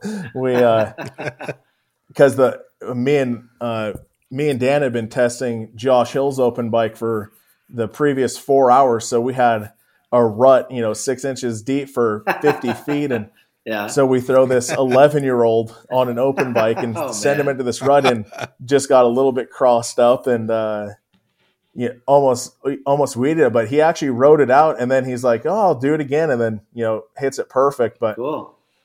Yeah, so I mean, we kind of have a plan for him that as long as obviously he wants to, we want to make sure that when he's able to enter the big boy class, that we're not just going to throw him on a 450 from an 85 like it basically is right now on the West Coast. It sucks, yeah. There's no middle ground there. So, we're going to make sure that the Midwest is really good for progression like that. Like, that's where it's nice. But we're just climbing different hills, too. I mean, it's just different. I mean, the hills are nothing like you guys climb out there. So then back to before our break, I'm pumped. What are you riding? I mean, your Team High Tech. Give me what are your race bikes this year? What are you thinking? Well, so I had all my bikes listed for sale. When I first bought the store, I was so busy, and then my dad got COVID. Right. Yeah. And honestly, there was a good solid little while there where I really didn't know if he was going to be alive anymore. I remember. It's scary how gnarly it got. So I was kind of focused on trying to get my parents as much money as they could, kind of right away. Yeah. Just because it was such an odd situation. We came back from Walhalla perfectly fine. Next day, he has a cough, and a week later, double lung pneumonia, and he's in the hospital telling my mom that he doesn't think that he's going to live. Wow. So, it was scary, and it's gnarly when because I was so focused on I had this brand new business, and I got so much riding on me, and then all this happens, and I was like, okay, I'm just going to be done.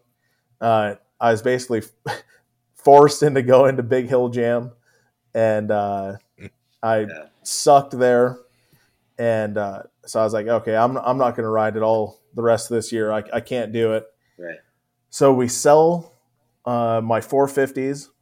Okay. I had 2 450s. My 700 bike, I had a whole bunch of people call on. They were all on the East Coast, of course. For the amateur stuff. So I was like, okay, well, find a way to get it out there. Right.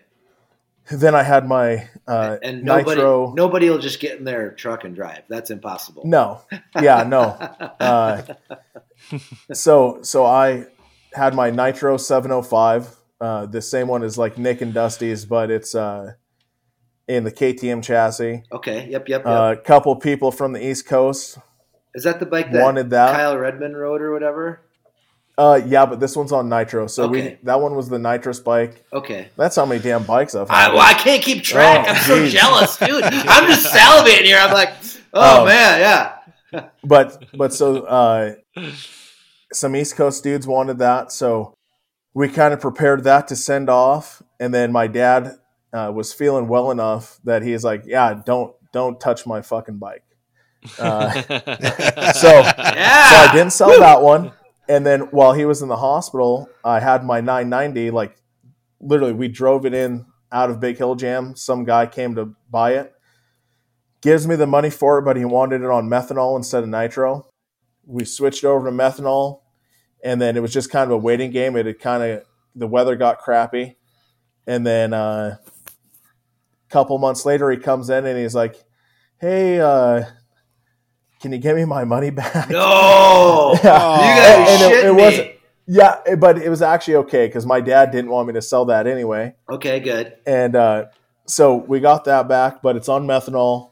And then I have my 1190 on nitro that I'm switching to gas. Nice, good. All right, cool. Okay. What a fleet! I hate.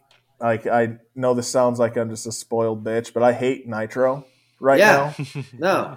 Well, dude, like here's the deal: is you're a busy guy, and you get that 1190 cranking, and you hit the button, you race it, you put it back in the trailer, you check the chain, you check the oil, you ride it again. You don't have to do anything. Yeah. I mean, those nitro bikes, you need a flipping team. You got to have. Just. I mean, and there's a lot more potential in the nitro, but if you're trying to get a lot, it's just too hard, you know. And then plus, you want to go east and race the twins. You got to have it anyways, you know? Yeah. Yeah. And, it's one of those things where I could show up and the bike runs flawless.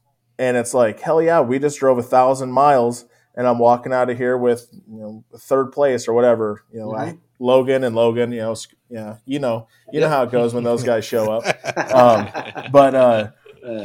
So, you're walking out of a place with third place, or you show up, it's a hill that you love, like Columbus this year. Yeah. And, like to me, Columbus is my hill. I'm going to win there. That's where I win at. Right. And then my bike bogs on the face of a jump, and it has nothing to do with like what we actually have going on. There was something got into the fuel and it basically just killing it. Right. And then, demons. So I mean, that's one of those things. Yeah, you weren't there that time, so I can't blame it on you, Colby. Can't blame it on Colby. But no, so I'm just at the point where I'll sacrifice that immediate power for reliability, because nothing is going to piss me off worse than if we show up to a hill climb that I just had to not only miss work for, but then I'm, driving across the country with a 4-year-old and a 1-year-old, and my bike doesn't run right. Right. It's frustrating. Yeah. Yeah. I got you. And it's just one of those things where reliability is the way to go, in my opinion. We're going to still have like the Hillborn injection on there and stuff. And, the 990 that I'll have on methanol, however that runs and goes, we'll keep it that way. Petersons were kind enough to supply me that bike, I guess I could say. They gave me the motor. Kerry's been at my side for all of our ups and downs. Wow. He's helped me out I'm part of Team Peterson, but I'm not the Carson and Jake guy. Right. Because I I looked for many years to try to find that motor. That my little open bike that I have on gas, that R is extremely hard to find. Yeah. Oh yeah. Yeah. No. We were just lucky enough that Kerry at the end of what was it, 2017, I believe. He just saw something and he's like, "Hey, man, I'm gonna help you out." And I think we were gonna go a little bit different direction for everything, but he came to us and helped us out, and I can't thank him enough. That was our. It's awesome. Yeah, that's awesome. Dude loves Brandon, awesome. Let's get a shotgun for Kerry Peterson. Shotgun for Kerry? Let's get it. Where are they at here? Here we go. Yeah. Oh, there you go. Kerry, you're the man.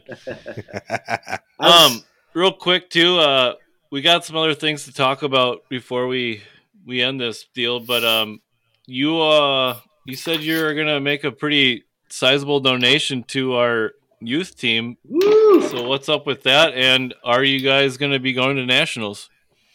Yeah. So that's last year when we went to Wisconsin for the amateur nationals. I thought it was just a good opportunity with me not riding full time, and saw kind of a potential for Cale to go. And there's not very many West Coast kids that go out to that kind of stuff. Right. No, never. And so, hardly any. I had actually planned on going out there before the Nitro and Mud thing came about.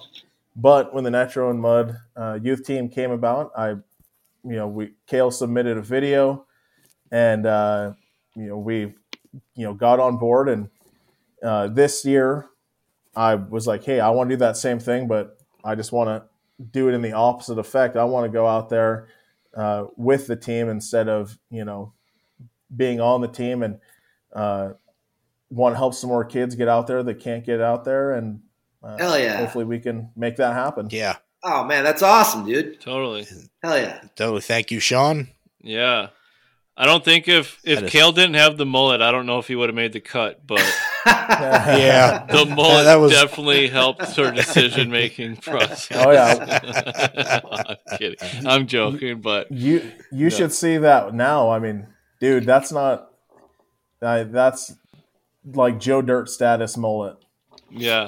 Oh yeah. Yeah. It's not just a haircut anymore, it's a lifestyle. Well, it is. It is a lifestyle, and you have to live up to it. So. Oh yeah. You can't have a mullet and be no chump. No, that's right. Man, thanks, Sean. That's so cool. Yeah. And it just like we talked about, just giving these kids these opportunities that maybe wouldn't go to an amateur nationals, and maybe you get a chance to give that imprint to that kid. And we've all been involved in bikes at a young age. They do something to you. And if you just have a chance to imprint some kid that might not have the opportunity, man, thanks, dude. That we're so stoked to help this along, and great people like you make it happen.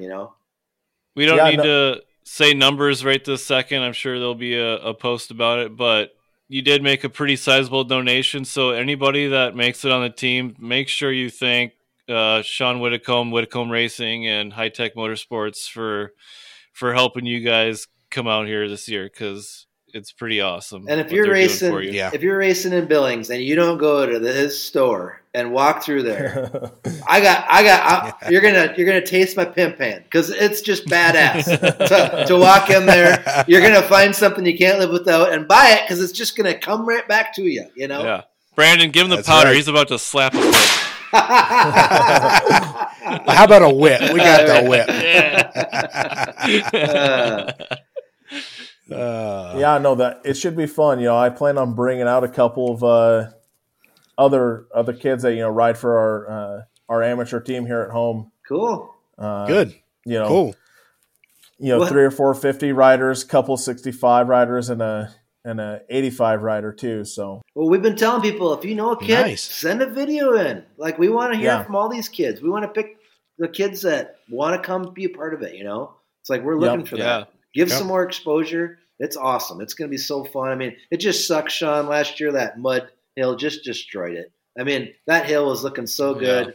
And I just bummed that you and your boy didn't get to experience Nats like it is, because he's such a good rider. And, man, that hill just it was so hard on those little damn bikes. That threw a curveball in the situation for sure. Sucked. Oh yeah, yeah. No, that I mean, as soon as it started raining, I'm like, oh my, this kid has never ridden in anything like this. None of those kids had. None of those kids had. I mean, that just we could only do so much. I mean, hell, you couldn't even hardly get the bikes up the hill. I mean, it was just awful. Yeah.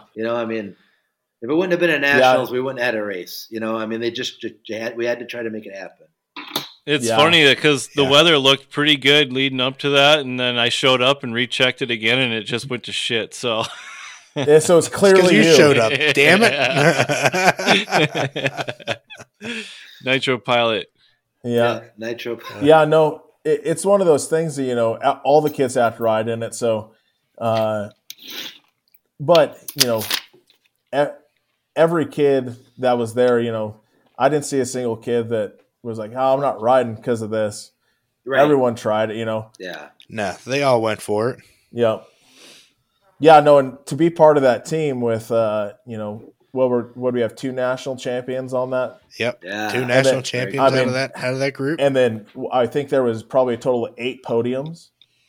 Yeah. That you can't beat that, There's something to be said about the selection that happened and the kids that got chosen to come out and do that. Right.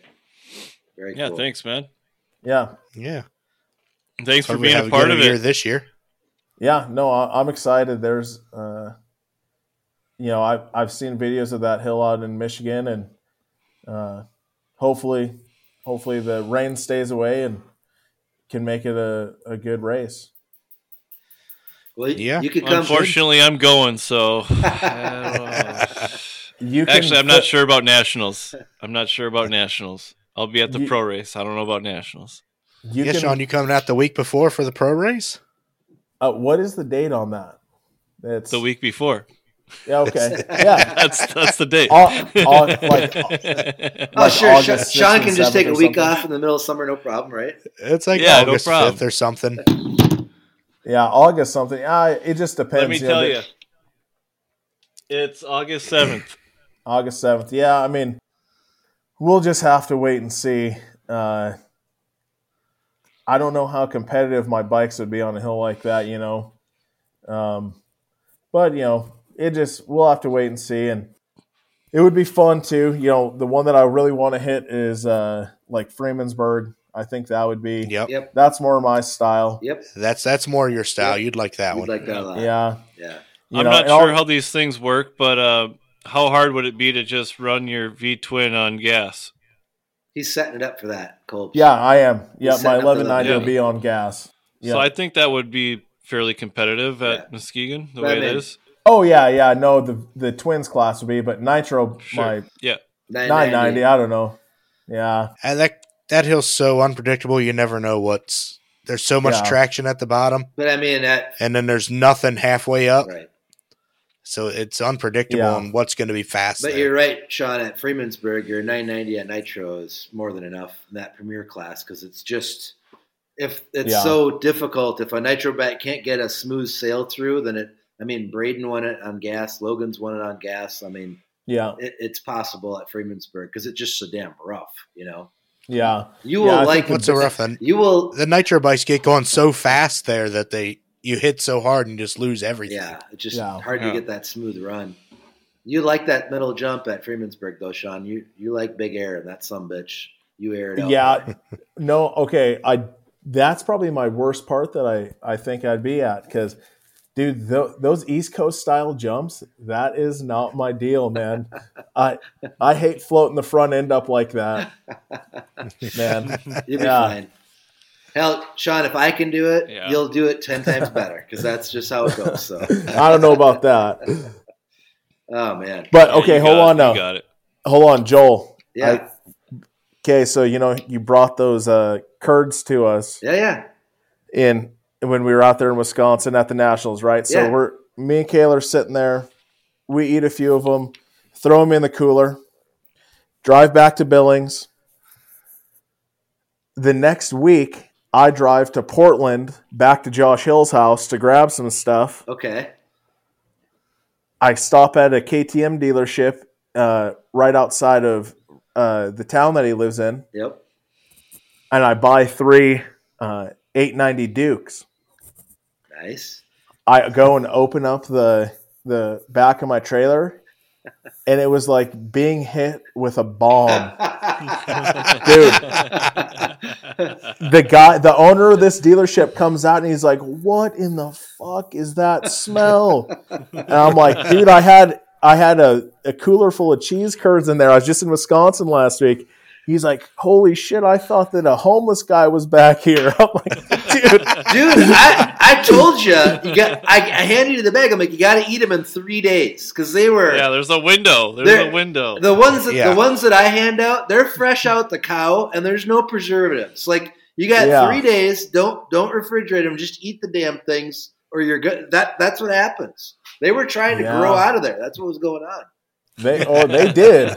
Yeah. They did. That dealership probably still smells like that. Well, hey, I'm sorry, dude. Next time I'll make sure I'll text you a couple days later and say, hey, you better dispose of what you haven't eaten. I want you to call Gray Area KTM in Portland, Oregon, and apologize. Okay. I want you to apologize. All right, I got it right here. Gray, got it. All right, I got it. Better send them a complimentary bag of of cheese curds at a fresh. Yeah. Hopefully it takes less than 3 days to get there. Yeah. The bad part is I'll call them. They'll know exactly what I'm talking about instantly. Oh, yeah. That's funny. That's probably why they quit answering my calls. They're like, "There's no way the hell I'm getting this guy back out here, letting that stinky cheese guy back in here." Oh man, that's funny. Oh god. Good times. Man. That 890, we talked a bit, and I remember you were thinking about making that into a hill climb platform. Man, we talked. I saw that on Cycle. What magazine was that? Because it was Pikes Peak.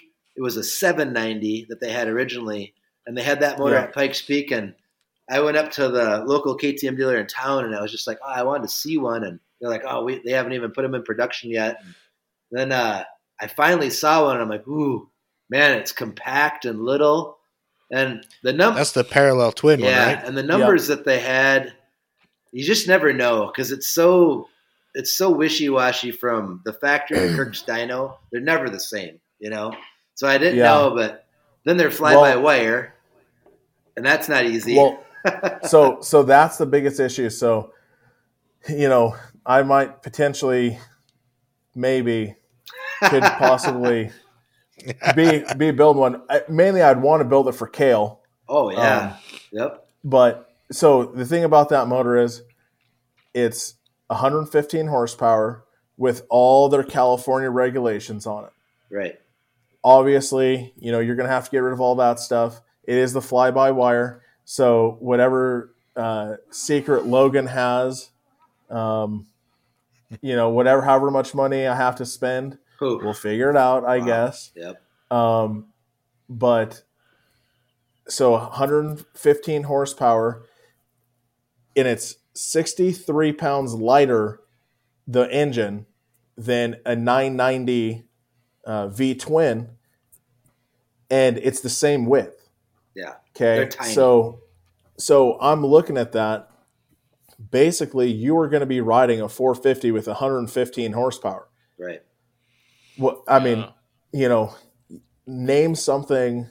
Name a bike that has that potential. I don't think there is one right now. And that's like, and I'm obviously I feel so stupid because I'm no voice of experts, but the problem is nobody's done it, and the first person that does it is gonna pay through the effing nose on things that don't work.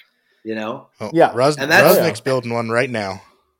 Okay, good. Brian Rusnick has one he's building. Nice. He's building his is a 790 though. It's a 790. Yep. Okay. So, but it's still the parallel twin. Yep. So Phil was going to build the 890. Nice. But as a group consensus of the team, we talked him into the 1190. Okay.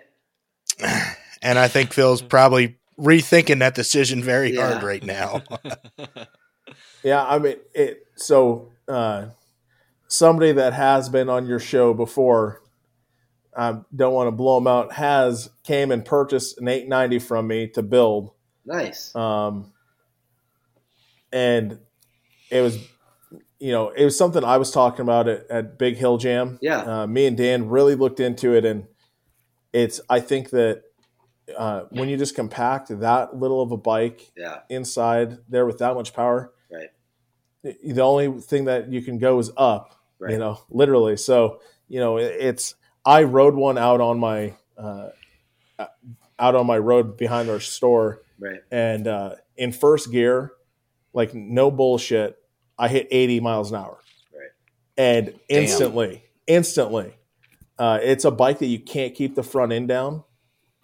And it actually went, because we're trying to test it and see what the hell it's going to do. Right. It went so fast, so quick that the screen couldn't catch up to how the immediate speed that was going, and it blew the fuse to the screen. Wow. And it shut down the bike. Yeah. Yeah. We were way confused on this. Wow. But that's one. I mean, it's just what's cool about our sport is we're just the shade tree garage. These aren't KTM engineers that are going to try to figure out how to make this into a hill climb bike. It's Dan the Man. It's Kirk Mueller. It's Heavy Wrenching. Yep. I mean, these guys, they figure this stuff out, and it's not easy. And it's hundreds or thousands of hours that go into making this work. And you're just hoping it works better than the last mousetrap. It's like, and that's, but I mean, I agree with you, Sean. Like when I had my bike Snowflake, my 490, that's getting made into a 520, the first time that I got it set up correctly and I got it to hit like I wanted, you're talking a 210-pound bike, 80-plus horsepower. Holy crap. I mean, it's unbelievable how hard it pulls, Yeah. That's the potential there with that bike. And it's like, you just got to figure it out. But it's not easy to figure out. No. But I hope you do it. And I want to. This whole wiring thing is going to be the biggest, that's the biggest thing.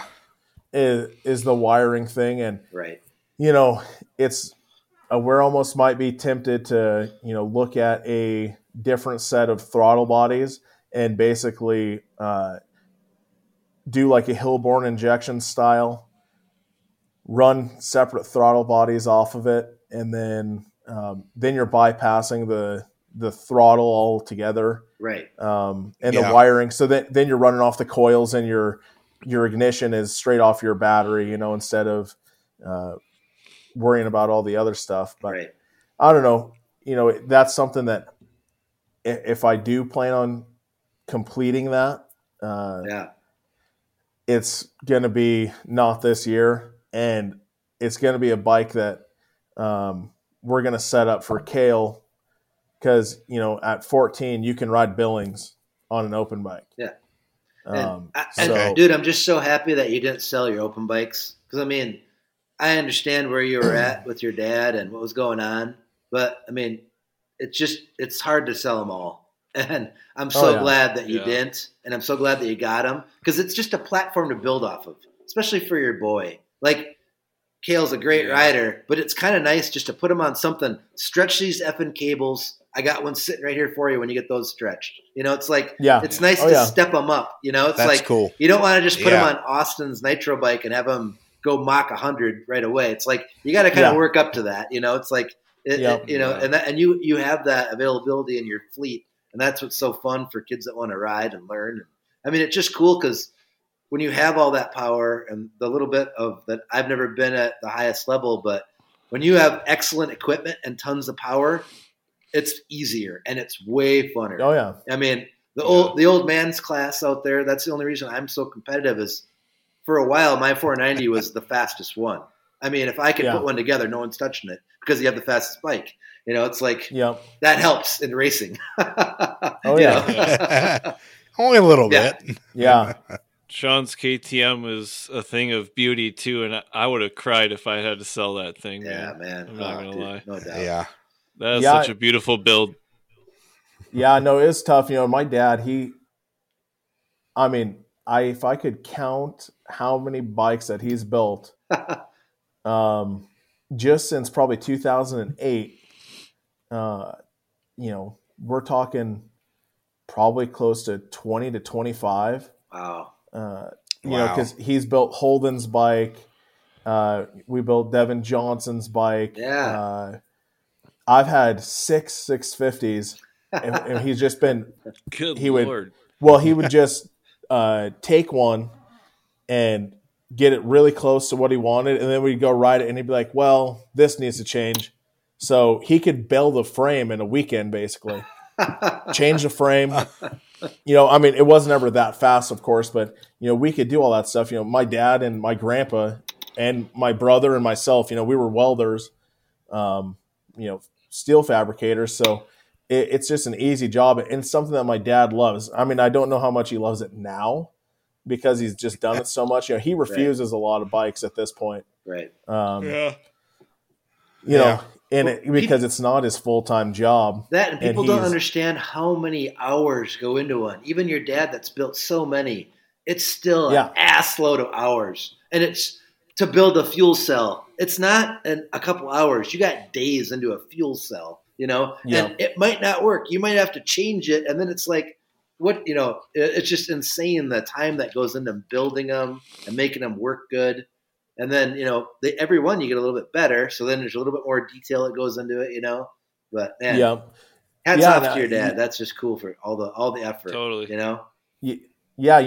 There's even East Coast bikes that dudes are riding. Logan Peterson. Yep. His Aprilia, that was one that my dad had built. Right. Cool. Yeah. There's a lot of them out there, and right. He's just it gets, I think for him, it kind of got overwhelming to, and obviously because I'm probably a whiny bitch too, that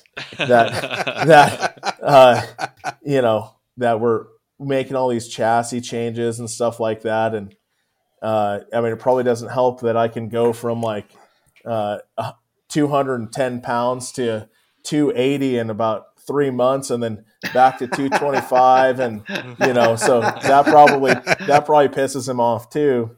But that's just he's the same way. But I don't know you guys from Adam, but I'll tell you one thing: your dad loves the shit out of you and your boy and all your family. And I got to pit next to you guys at Carnegie, and I just got to watch your dad and you work, and I just love to see that family dynamic. It's so flipping cool. Your dad comes over to me, he's like, dude, you just don't stop working on stuff. I'm like, well, I don't have a Daryl. Like, I'm the rider and I'm Daryl. It's like I kind of have to do everything. I don't get to stop, it just he wanted to come over and help, and I'm like, dude, you got your own. I got it. Like, you got your own stuff to deal with. It's like that's just the generosity of your dad, and so I'm so excited to hear he's doing better. I've been sending him positive vibes as much as I could, and man, just good to hear because he's a young man. I mean, the dude. It's like let's go. It's like we got a lot of life here, bud. Let's give her. Oh yeah. No, and that's what's crazy about that is, at like 53 years old, just sitting there like that, it's like, holy smokes, you're not that old, man. Yeah. You can't be doing that. No. Yeah. Good to be tough. But it's good to be tough in those situations. Yeah. Good to have a little. Damn sure. Good to have 10% dusty beer in you in those situations, right? Yeah. Yeah. 8% native, 10% dusty. Yeah. Well, I don't know. Hey, I don't know how much my mom would like hearing that, but okay. Oh man. Shit. All right, Sean, we better let you go here. It's getting late, buddy, but thanks a lot for coming on, and I'm actually kind of surprised we filled 2 hours with one guest. One guest. Dude, that's awesome. Yeah, thanks for letting us. You helped us out a lot filling in for Jason Smith, who apparently came down with the sickness, wasn't able to join us tonight, so super last minute. We got a hold of you last night, and you were all about it, so super thankful you were able to come on and help us fill a gap. Yeah, anytime I can bullshit, I'll bullshit. Yeah. We're down for it. And that we did. That's all right. So, super stoked to hear all the cool things coming out of your corner, with the team and your own team and our team and the whole shop deal. You guys got it going on, and I wish the best of luck to you guys in the future with the high tech. Super cool. Yeah. Dude, and if there's something you want us to flex up for you, like that you guys got going on at your shop or you and your boy, your team, let us know. Like we're a sounding board for people that love riding dirt bikes up hills. We want to broadcast that out. Yeah, no, for sure. Yeah, if you want a high tech commercial on our show, just let us know. Yeah, no, we'll have to talk about that stuff. Yeah. Yep, I'm down for it all. Sounds good to me. Man. Make it all work out. Well, be easy, bro, and hopefully we'll see you in Muskegon. Woo! I guess maybe I'll try to stay away from the races you're competing at. I'll do my best. I'd appreciate that. I'll do my best, but no guarantees. It's all good, man. You broke the curse on the last ride when he went up over the hill and you were standing next to him. Remember, I said, "Okay, we're good." Yeah, we're good now. We're good now. Yeah, we're good. All right. Okay, there we go. All Curse right. is broke. Phew. Oh man. Yeah, so it must be somebody else. It must be somebody else then. Dude, you're the only common factor in those ones. Oh, well, I'm the obvious one, but maybe there's something underlying that we don't know. Like, I don't know. Yeah, maybe. Well, yeah, I appreciate you guys having me on here. All right. Absolutely, thanks for being on, Sean. We'll have you on again. Oh, yeah. That's right. Yeah, anytime. Mitt. Thanks, dude. Yep, thank you. All right. Peace out, Sean. Brandon, you jinxed me. You owe me let's see. What do I owe you? How big is this bottle? 200 milliliters of Revelstoke apple whiskey. Okay. Why do I owe you 200 milliliters of apple whiskey? Well, usually it's a Coke for a jinx, but okay. Yeah, okay, yeah. we're gonna go with the apple whiskey. Yeah. Hey, boys, I've been holding this one, and I wanted to keep it from you because I wanted to do it, but I'm going to tell you why I love our listeners so damn much, okay? So I'm just minding my own business, tiling away like a good little tile guy, right? Boom. Phone buzzes. It's our bud from up north, Aaron Pearson. He goes, just started listening to Alexa's show. Oh, I've got some Elks on bike pics for you from when my dad's era. I'll send them when I get them dug up. Colbs, I'm going to get these to you. Way. We got like 80s era Cowie. No, maybe it might be 70s era Cowie with elk on them. I mean, no way. We're talking about to Alexa how, okay, you can take a side by side because you can't pack an elk out on a dirt bike. And we got Hill Climb fam that's like, oh hell no, photo proof. Oh yeah, we got photo proof. This dude's in the flipping snow with with like a 6x6 elk on there, and I'm like, this is epic. Like I can't believe, and it's just like that's why I love hill climbing. Like, tell me I can't do something. Oh no, we're doing it. It's just awesome. Like, is it a broke down elk or like just the whole? In whole. No, they don't have an 800-pound elk and him on a little 200. But all right, so it's broke down. The one picture he's got like the rib cage and the head with the horns on the bike. I don't know where he actually sat on it, but it's on there. But it's just, Aaron, I love you, dude. Just thank you for sending that. I mean, we'll get them posted up on our site. It's so flipping epic. I just love it. You know? Oh god dang it.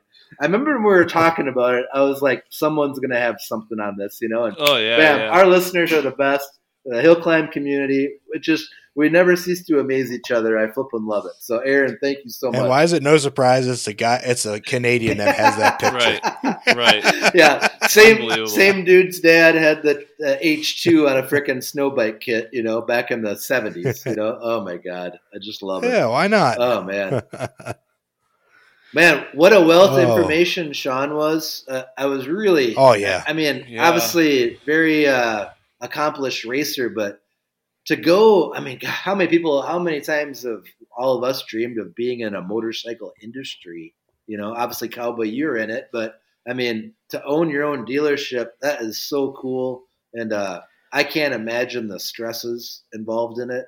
And I think he kind of downplayed a lot of how difficult that's got to be. Oh, the overhead. I'm sure he did. 12 employees payroll. I mean, just what you got to do every single day, every single month to make your life go. I can't imagine the stress, but hats off to him for doing it. And man, it's really cool to hear, just what life's like and how it works doing that. I mean, thank you, Sean, for sharing all those things. And God, I hope you inspired a young kid to reach for his dream. That's really cool. Totally. I hope so. Yeah, it was a good listen. He had a lot to share. Yeah. You just never know. I know it's always something I want to do is have a dealership, and it just cards never lined up. I never really chased it hard enough to make it happen. And it seems like he made it happen for himself. Like he did what he had to do to get that. Well, you got to have a solid team behind you to be able to take 16 months of no paychecks to make that work. Yeah. I mean, that's brutal. Yeah, that's brutal. No doubt. And I mean, just you got to have the want to. I mean, that's any success story. That just people happen, but I mean, it just doesn't usually get handed to you. There's some sacrifice involved when people. You got to work for it. And the thing about owning a business is you could have the best month you've ever had in your life, but if you don't do something next month, you're out of business. It's like one lesson when you own your own business, your goal is to stay in business. It's like, that's not easy. I mean, I watch businesses that have been operating for 30 years and all of a sudden, bam, they go bankrupt.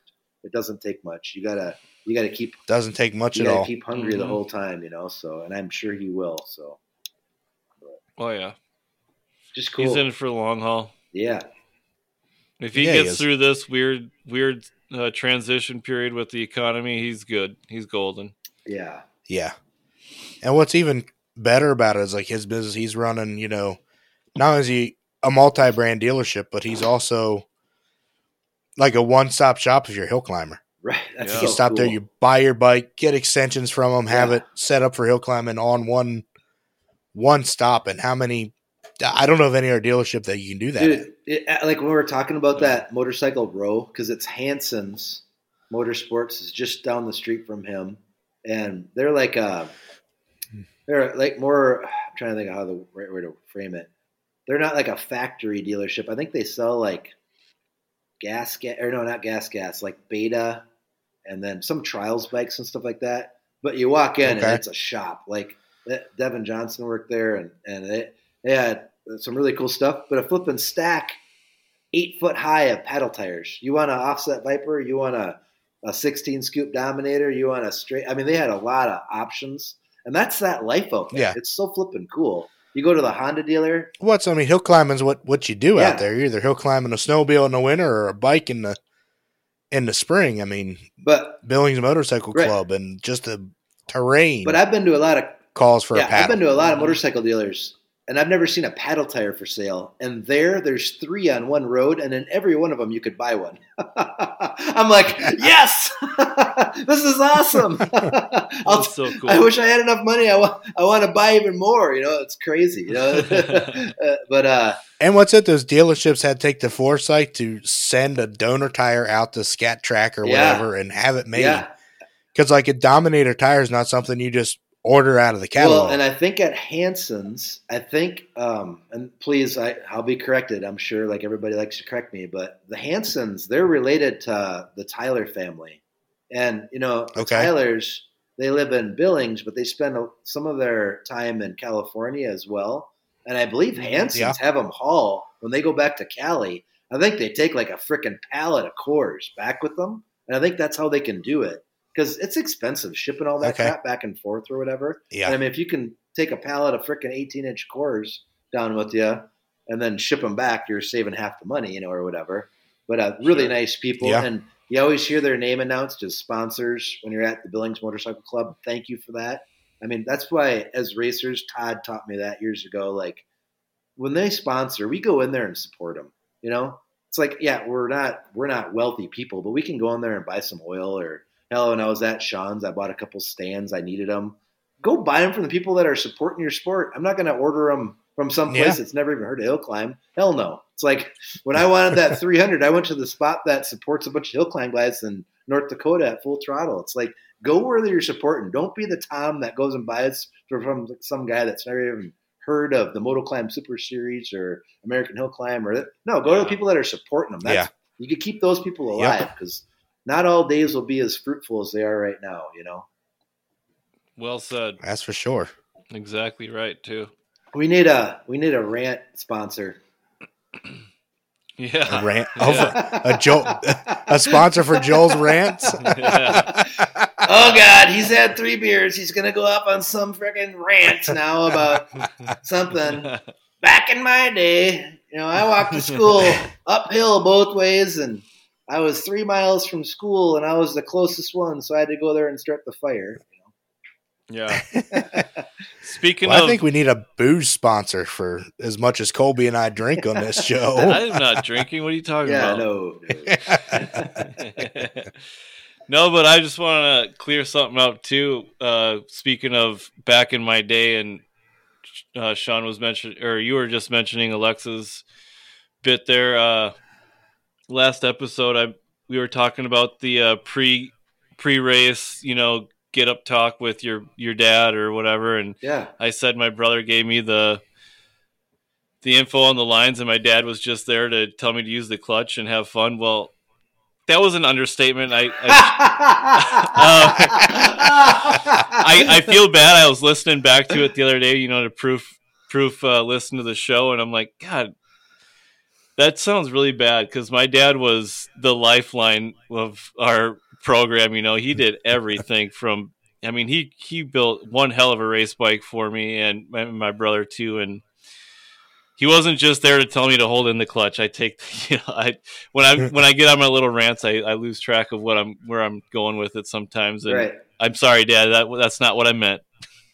Yeah, and your dad also led the chant. That's like Colbs. That's one of my favorite facts about you. What are we gonna do? Kick butt. Where are we going to? I just love that. You guys are like O'Doyle rules. So like when you're going. cool. No, yeah, exactly. O'Doyle rules. No, it was awesome. That time on the way the race is priceless, and I don't know where he got that from either. Like, because I know his dad wasn't like that, and yeah, it's just such a cool memory to have. It's just so cool, there. Isn't it so cool, Colbs? Like, we're old guys, and that just sticks with you forever. Isn't that so badass? Like we all have those memories with my dad, Cowboy, with your mom and dad, my mom and dad. I just love that. I just think that's racing is so fundamental in family, and it's just, God dang.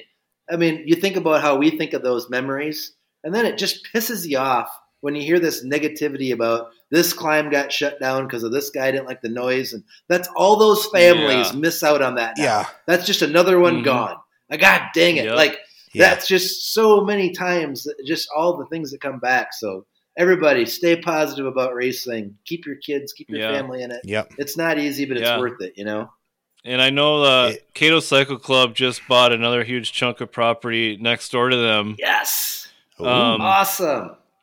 It's a lot of, it was a sand pit, so they dug everything down to bedrock. It's barely usable. You're going to have to backfill the shit out of that to make it usable for anything. Yeah. But the fact is, the threat of a development coming in right next door to them and shutting it down. So they're pretty much forced into, we either got to buy this or, face the facts that our future could be limited. Yeah. So that's another thing that sucks, but it's cool that they were able to pull together the funds to buy that property, to shut that situation down. And that would be one of the last scares I think they have for a development anywhere near them, because they got a pretty good chunk of property and they're down in a valley. But still, that threat is always there for any club, and like Red Wings Climb, that's right in town. I'm so surprised that is even still happening. I cannot believe that it's still going. It's nuts. Yeah. And so be thankful. Anybody that gets to race there, be thankful that's there, because it is a blessing that is even still there. And let's just call it out like it is, Colbs. That Cato Cycle Club, what it was a group of volunteers that generation after generation donated their time, money, energy that kept it alive, and now they're growing it. Hats off, Cato Cycle Club. That's so badass. Yeah. You're just cementing that future for the next round of little kids, they're going to choose to rip dirt bikes and smile and have fun, then go off and be menace to society. You know, that's freaking badass. Good for you guys. Yeah, and overall, it's a great club. Club grounds. They got a lot of cool stuff going on there. I know a lot of people don't love the way the hill's been in the past few years, and I get it. It was a little weird, but it's a great club, man. It's worth supporting, and we can't afford to lose it. No, that's for sure. And it's beautiful down there. All the clubs are worth supporting because we can't afford to lose any of these spots to ride, especially us guys on the East Coast and Midwest. We don't have public riding grounds. Yeah. The one thing they do have, though, is probably one of the sickest tracks in southern Minnesota, hands down. Yeah. I mean, Motokazi is running it now. It's badass. I mean, it's got some sick terrain. Cool. So, Joel, if you've never ridden it, you got to come check it out. No, I'm not a moto guy, but I want to ride that single track because I've heard about it and I haven't. Oh, yeah, we got trails. Whew. It looks trails galore. Talking to Corey Danbury, another native down there, and that dude rips. And man, I got to get and sample some of that. Yeah, for sure. It's fun. Endless too. Sounds like a lot of fun. A lot of hills.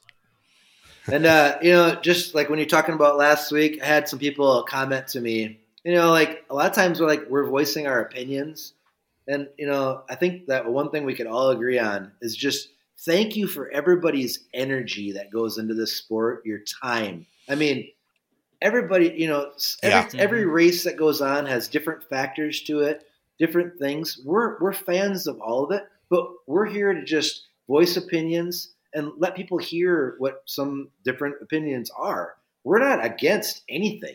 I mean, it's all awesome. It's all dirt bikes and going uphill, but there's just, unfortunately, we don't have one body. We have 4 professional ones and several amateur ones, and we're just trying to be that place that people can come and say what they like, what they don't like, and man, I just don't want ever anybody to think that we're against anybody.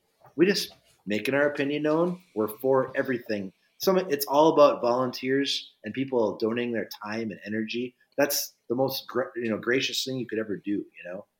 Yeah. Yeah. To my point, I think I stressed my point last episode that it was strictly a TV situation, and I respect all the series. Right. I don't ride personally at these races, but I can respect the gnarliness of them.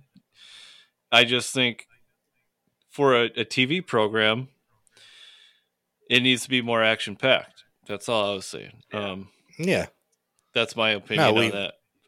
We love hill climbing in general, no matter what it is or where they're doing it or right. what style hill climbing is being done, because we have 4 styles here in the U.S. and you go over to Europe and it's another totally different style of doing the same thing. And I wonder, and this is just the idiot in me, but in Europe, how many different series is there? Is there just one series? Is there a series? I don't know if there's actually a series over there.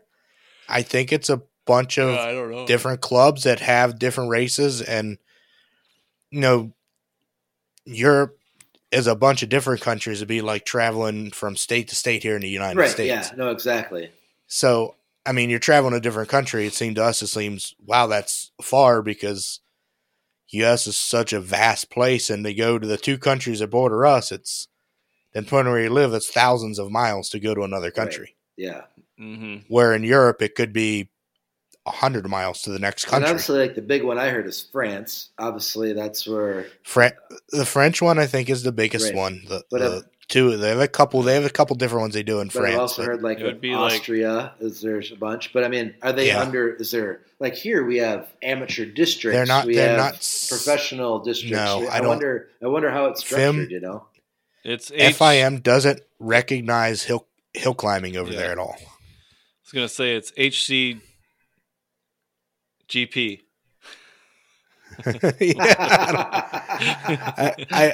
I don't know. We'd have to actually get someone that's been in depth of that over there, and maybe Carrie could shed more light on that, or get a European hill climb river to shed more light on how it works over there for them. like we discussed before, that may be a challenge for us to make the time difference work for one of them guys and us, and also the language barrier. So yeah, that may be something. If you are a hill climber or promoter over in a European country, in France, anywhere, and you want to try and work it out to come on the show, get in touch with us, and we will definitely love to have someone from across the pond on the show to find out a little bit more about how our sport is done over there. They also have no idea what you just said. Right. And Cowboy, like that. There's translators. I'm sure that Spotify or something translates this Colby, stuff. Or Cowboy, that hopefully better than Facebook Cowboy, does. that's so noble of you. But all I want is for Colby to try to read through some foreign language with his hand signals and stuff, and then I just want to translate some random crap that I come up with. I think it would be epic. Yeah, let's do it. We might start some sort of blood feud between one country and another, but it'll be worth it, you know. It might be. It could be bad, our translations, right. But I don't know if any of you guys follow any of the French guys from over there on Facebook. Just Moritz. I know, Joe, you don't do Facebook. I follow Moritz on Insta. And their Facebook's translation is horrible. Oh, really? Like, it makes absolutely no sense when you translate it to English and you read it. You're like, what are they talking about? Taking chocolate? Oh, man. But yeah, to Joel's point before, I just want everyone to know there's no raw feelings between us and any other series. I mean, no. Yeah, we are the official show of American Hill Climb. Right.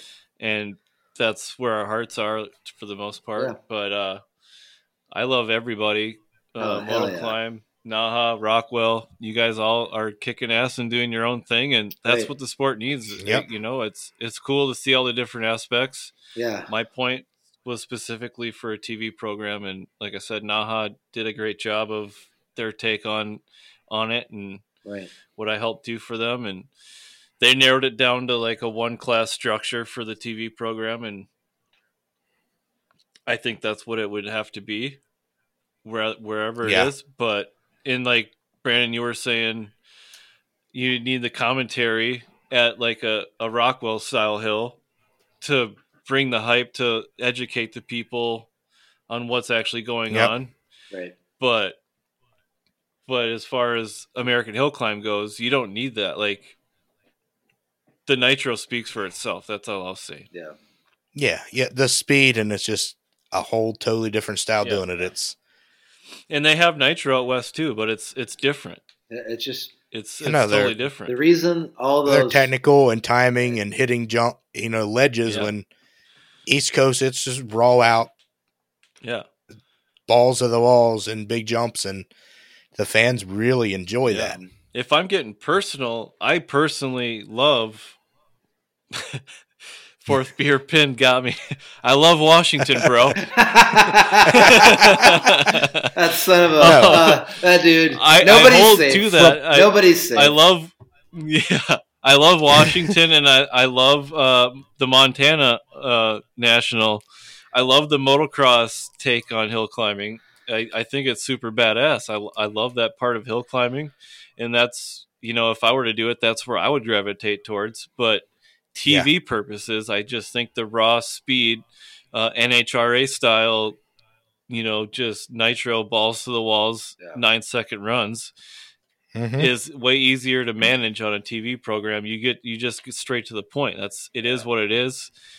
And that's my point. My case point is, you're at Devils, was it 2 years ago, and Jay flies to the moon and sends that gap, and then sends the gap, lands wicked, and takes it 120 feet or whatever the frick it was, and then about destroys himself over the top. If you don't, if the hair don't stand up on the back of your neck when that happens, you're a flipping cyborg. Go re-oil your joints and go home, because it was unbelievable. I mean, it was crazy, and it's not that everybody was trying to do that. It's like, that's how tough it was to do it. And, and everybody was trying. He connected with it on that day, on that time. And you're risking everything. Like, everything is on the line. Like, that is not an easy. People don't do that. You know, it was crazy. Yeah. You know? And that was on a live feed, thanks to TNA Media. Mm-hmm. And a lot of that program didn't work. Like, it was a lot of, like, you'd see the whole shot and it would cut out, and then you'd see him, like, break the timing lights or something. And thankfully, Jay's run was, like, one of the only ones that actually played all the way through during the live feed. And I know a lot of people know Jay and I are boys, and whatever. I'm a little biased, but I actually, like, cheered out loud from my computer when I was watching that live. Like, holy crap, that was freaking awesome. And that was insane. You know, hats up. You know. And just imagine, like, Joel, you saw it from the bottom and stuff. Imagine those fans that were at the top where the timing lights are, standing on that ridge by those trees. Yeah. The show that they got of this bike flying. I held my breath when it was going on because we just know the scariness of that hill. I had held my breath. And then when he went over the top, I didn't let it out because I didn't know if he made it. And it's not right. Yeah. It's not like, oh, he probably crashed. It's like, if you don't make that, he might never ride again. I mean, it just that's the agony of defeat of American Hill Climb is what's at stake. Those guys, it's not right how the speeds they go in such a short time. No, I could never do it. I could ride one of those bikes. It's nuts. You know. No. And you talk to like a motocross guy and like, oh, you flew 80 feet. Well, what's the big deal about jumping 80 foot? We do 80-foot doubles and triples all the time. But what you're not realizing, you're doing it at 90 to 100 miles an hour on a 600-pound motorcycle going uphill. Yeah, and it get from a dead stop. The other thing too, though, is I mean, you take Josh Hill and someone that's out of however many hundreds of millions of billions of people there are on the planet, there's like 50 of them that can do what he does. If he's on that bike, he's going to do it like 7 out of 10 times flawlessly.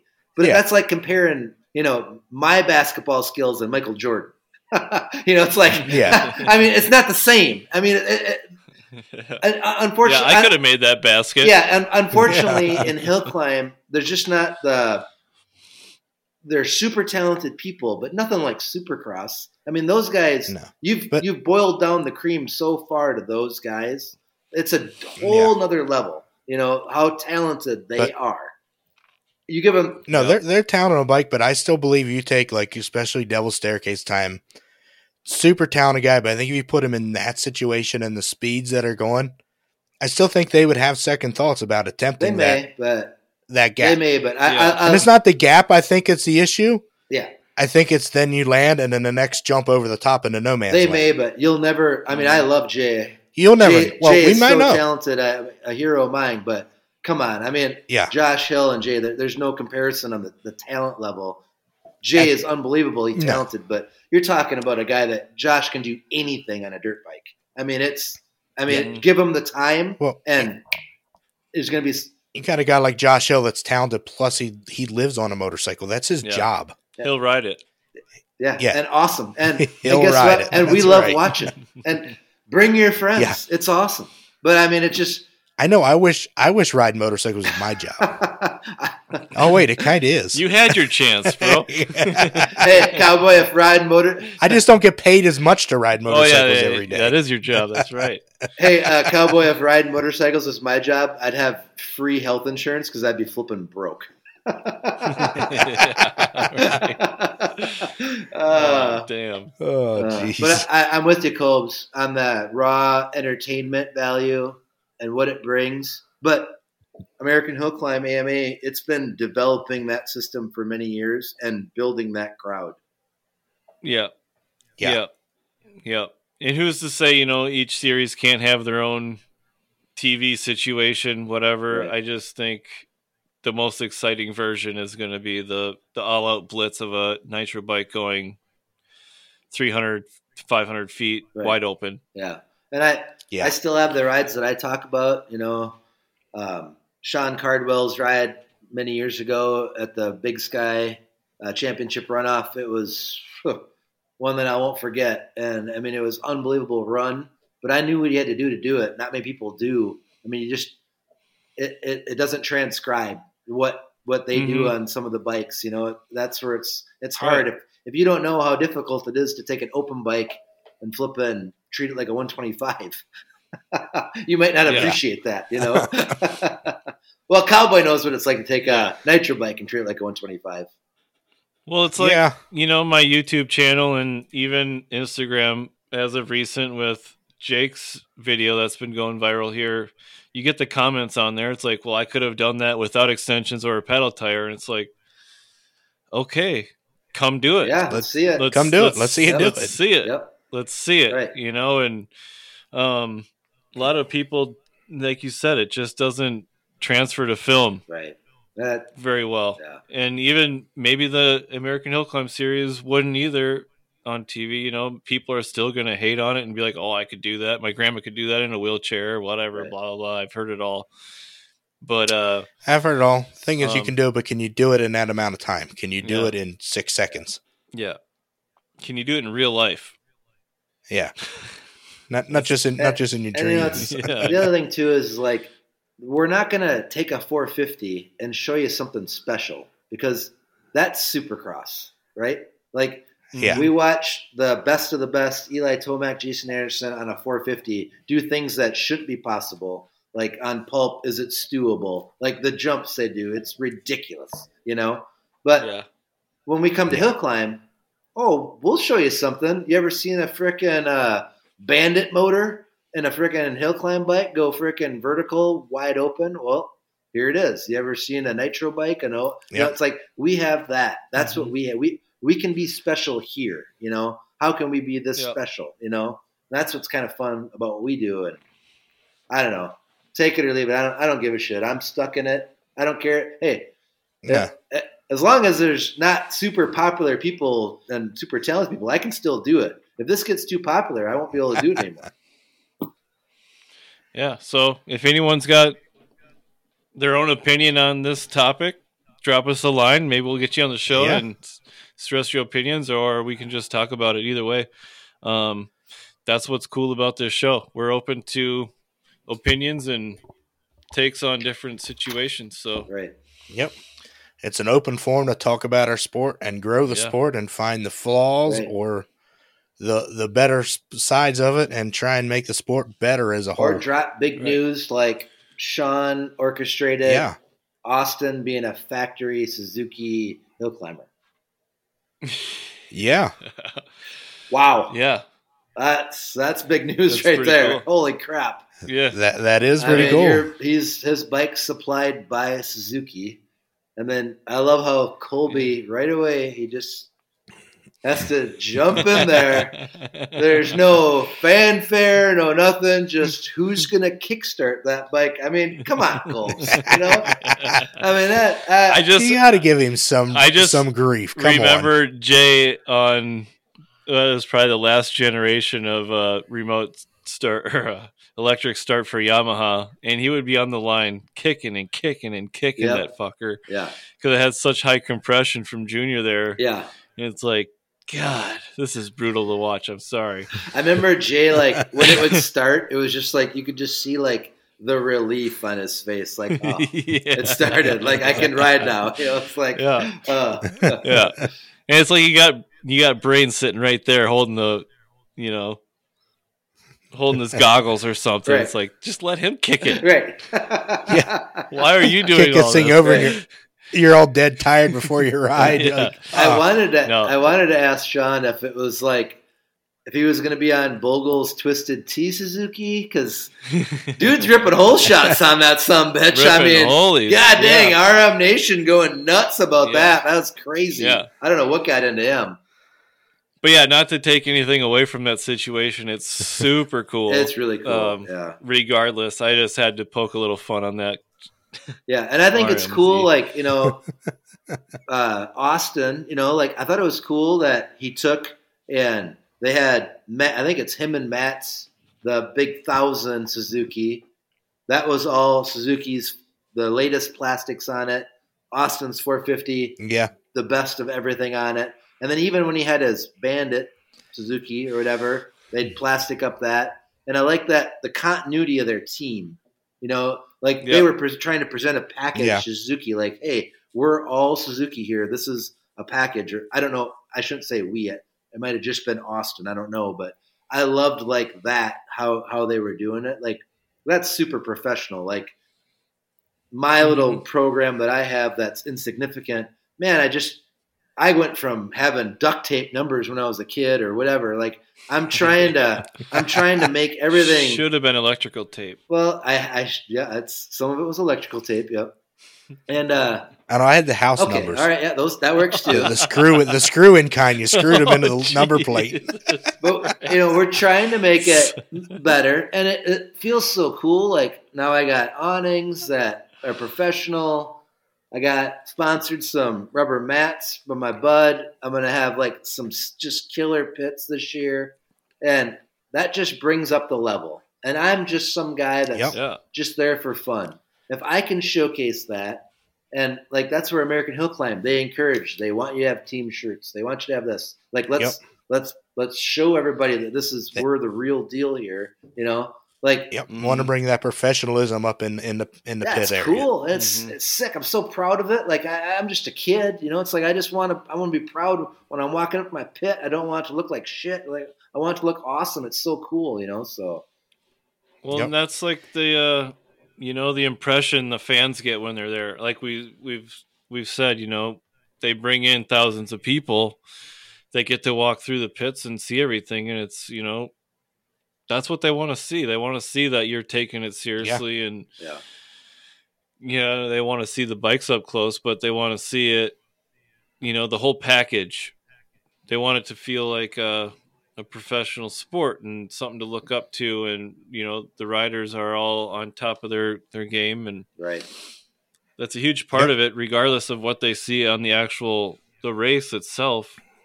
But that's a huge part of presentation, bringing the sport to the next level. I know, we've said it's cool where the sport's been and whatever, but it's 2022 and you can't come out rocking jeans and work boots anymore. It's just the times have changed, and if you want this thing to take off, you got to take your platform seriously, so other people take you seriously and want to invest in what we're doing.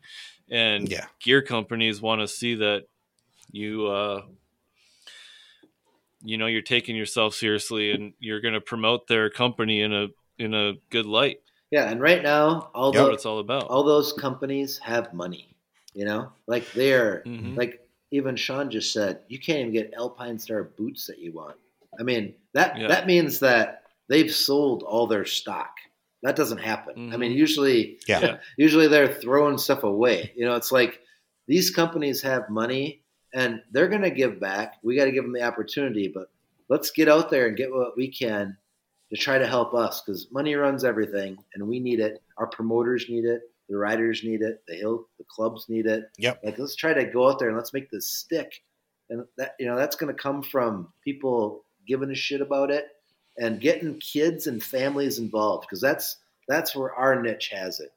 Families. I mean, all bikes do, but it's all about families. It's all about everybody going, everybody having fun, That's right.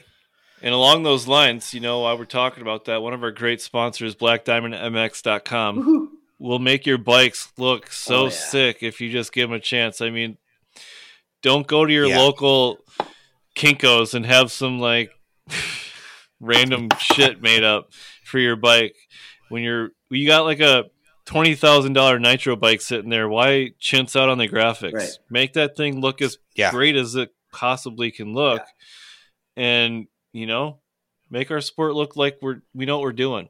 And it's awesome. It's money well spent. I mean, I love it. He's rekitting all my bikes this year. I'm so excited. I can't wait. I'm going to have all uniform graphics on every bike. It's going to be awesome. Yeah. Nice. I guarantee it's going to look awesome. Hell yeah. I didn't even ask, but I got some nitro and mud graphics going on there too. So hopefully you guys keep me around for the whole season. Otherwise, I'll just put some black tape over it, I guess. Nah. We'll keep you on. We gotta get that out and grow the show, and we gotta get more like fans of the sport listening to the show and finding out more and more about these people they're seeing race these bikes on the weekends and just getting more involved in the sport, and that's what's going to grow us too, is growing that fan base. Oh, yeah. I want to start calling out some of these keyboard warriors that comment on the YouTube videos and stuff to come on the show and yeah, like get your grandma on the show. Let's see if she's actually got what it takes to do this on a mobility chair. Because talk a big game. Yeah, I have a lot of burner accounts that we might have to have some talks about, Colby. That's one of my pastimes, is just commenting on your posts. Okay. It's Joel's the troll, huh? Should we just call someone out real quick? Let's do it. Let's pull this up. I don't know. While you're doing that, and I'll make a statement to this, as I've had people tell me all the time, but until you sit at the bottom of Freemansburg on a 300 horsepower motorcycle burning nitromethane and just dump the clutch, you can't really comment on what a top fuel hill climber is doing. No. Yeah. You don't know what you're getting into. Right. So Mac_trucking_ says, I could make this run without a paddle and a swing arm on Jake's Northwest Nitro Nationals video. Yeah. So let's see it, bro. Let's see it. Yeah. Let's see you do it. I know it's possible. Maybe not that fast. It's possible to make it to the top. I don't know where you're getting at with this comment, but we're not debating at all that you can make it to the top of a hill without a extended swing arm or a paddle, but can you do it in the same amount of time that he did it in? Right. No. Yeah, and we've seen, Logan Sapala beat Josh Hill at Millville on a hill that did kind of cater to a non-extended swing arm. Yeah. And Logan still beat him. That's crazy. Yeah. Fair and square. Man. No, and I mean, Millville was definitely, it was part of the motocross track. Yeah. I really wish. The only difference was you didn't have a run up to that big jump. You were starting at the bottom. It was a close match. Don't get me wrong. I mean, Josh gave him a run for his goddamn money without extensions, but it is what it is. He beat a top tier professional guy on a well-built motorcycle. The other thing I'd like to have back on that is, god dang, would I have liked it to be 2 out of 3 for Ryan Sipes and Logan at Bay City. Oh yeah. I'm telling you right now, I'll put 10 grand on Logan on the left. I mean, Ryan wasn't beating him. I mean, Logan, if you watch that video, when he went through that bottom, nobody did it like that on that side that day. And God, I wish it would have. That would have been so fun to see him go back and forth just to see, because he's got. Well, like to your point last week, it's not Red Bull Straight Rhythm. It's not equal. No, and I mean it's never equal in Verticross. And he won that advantage in the qualifier, obviously. But was he the fastest guy that day in the qualifier? But I don't know if he was in that lane. It's like, but whatever. I mean, that's the rules of the race, Yeah, the top 2 guys should go head to head, best out of 3, and they have to switch lanes or something, or 4. But now it's just another. You got to get an equal shot, right? And that's just the problem with that. That's what I'd like. They go through races. That's another 40 minutes by the time they go up that hill and back down, and it's like nobody wants to deal with that crap. Yeah. It's like that's what it's so tough. It's just. I think that's the only fair way to crown a champion in that situation. Yeah. I mean, I've watched Logan my whole life, and when I watched him on that run, like, he had to be like ultra perfect, and he was until that one spot, and he tried. When he caught a little bump at the top or something, and kicked his back wheel off the ground. Normally he would have cut just a little clutch and brought it down, but he knew he couldn't, and he just didn't get lucky that it just soaked it through, and he couldn't come back. I mean, it was so effing close. And I mean, nobody was competing on that side. Maybe a couple of randoms, but it was not an even hill. It's like, that's where it's tough. But man, it was cool. I mean, it was so cool that it was that close. Yeah, so cool. Yeah.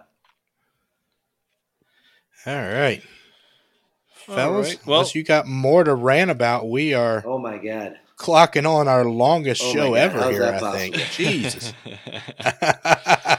All right. Well, here, before we go, just want to thank Rutted Racing. Go to ruttedracing.com. Use discount code Nitro20 for 20% off everything on their store. Gloves now. Lace belt. Gloves now available. Go ahead. Gloves now available. Oh, yeah. I saw that. Gloves. I got to get so I know. I'm so bummed I haven't gotten it yet. It's a full kit now. I know. I can't wait. It's official. I'm a glove guy, too. Look up. Lace belt code. Lacebelt.com. Use discount code Nitro for 15% off. BlackDiamondMX.com. Use Nitro Mud 15 for 15% off. Drink Hydropower. Use Nitro 15 for 15% off everything there. Nice. Super cool new company. Keep you hydrated. Premier Hydration. JS5 Extensions. Team Peterson Racing, and Mueller Motorsports. Thanks all of these guys for coming on board for 2022, and we are super appreciative of all your support. And next week, we got Jay Sahlstrom and Jake the Animal Aniston coming on. You're not going to want to miss this, and I'm sure you heard us speak. Jason Smith was supposed to be on tonight. He came down with a sickness and wasn't able to join us, so we're going to reschedule him for another date, so keep tuned for that. Other than that, we'll see you next week. See you next week, guys. Peace out. Peace.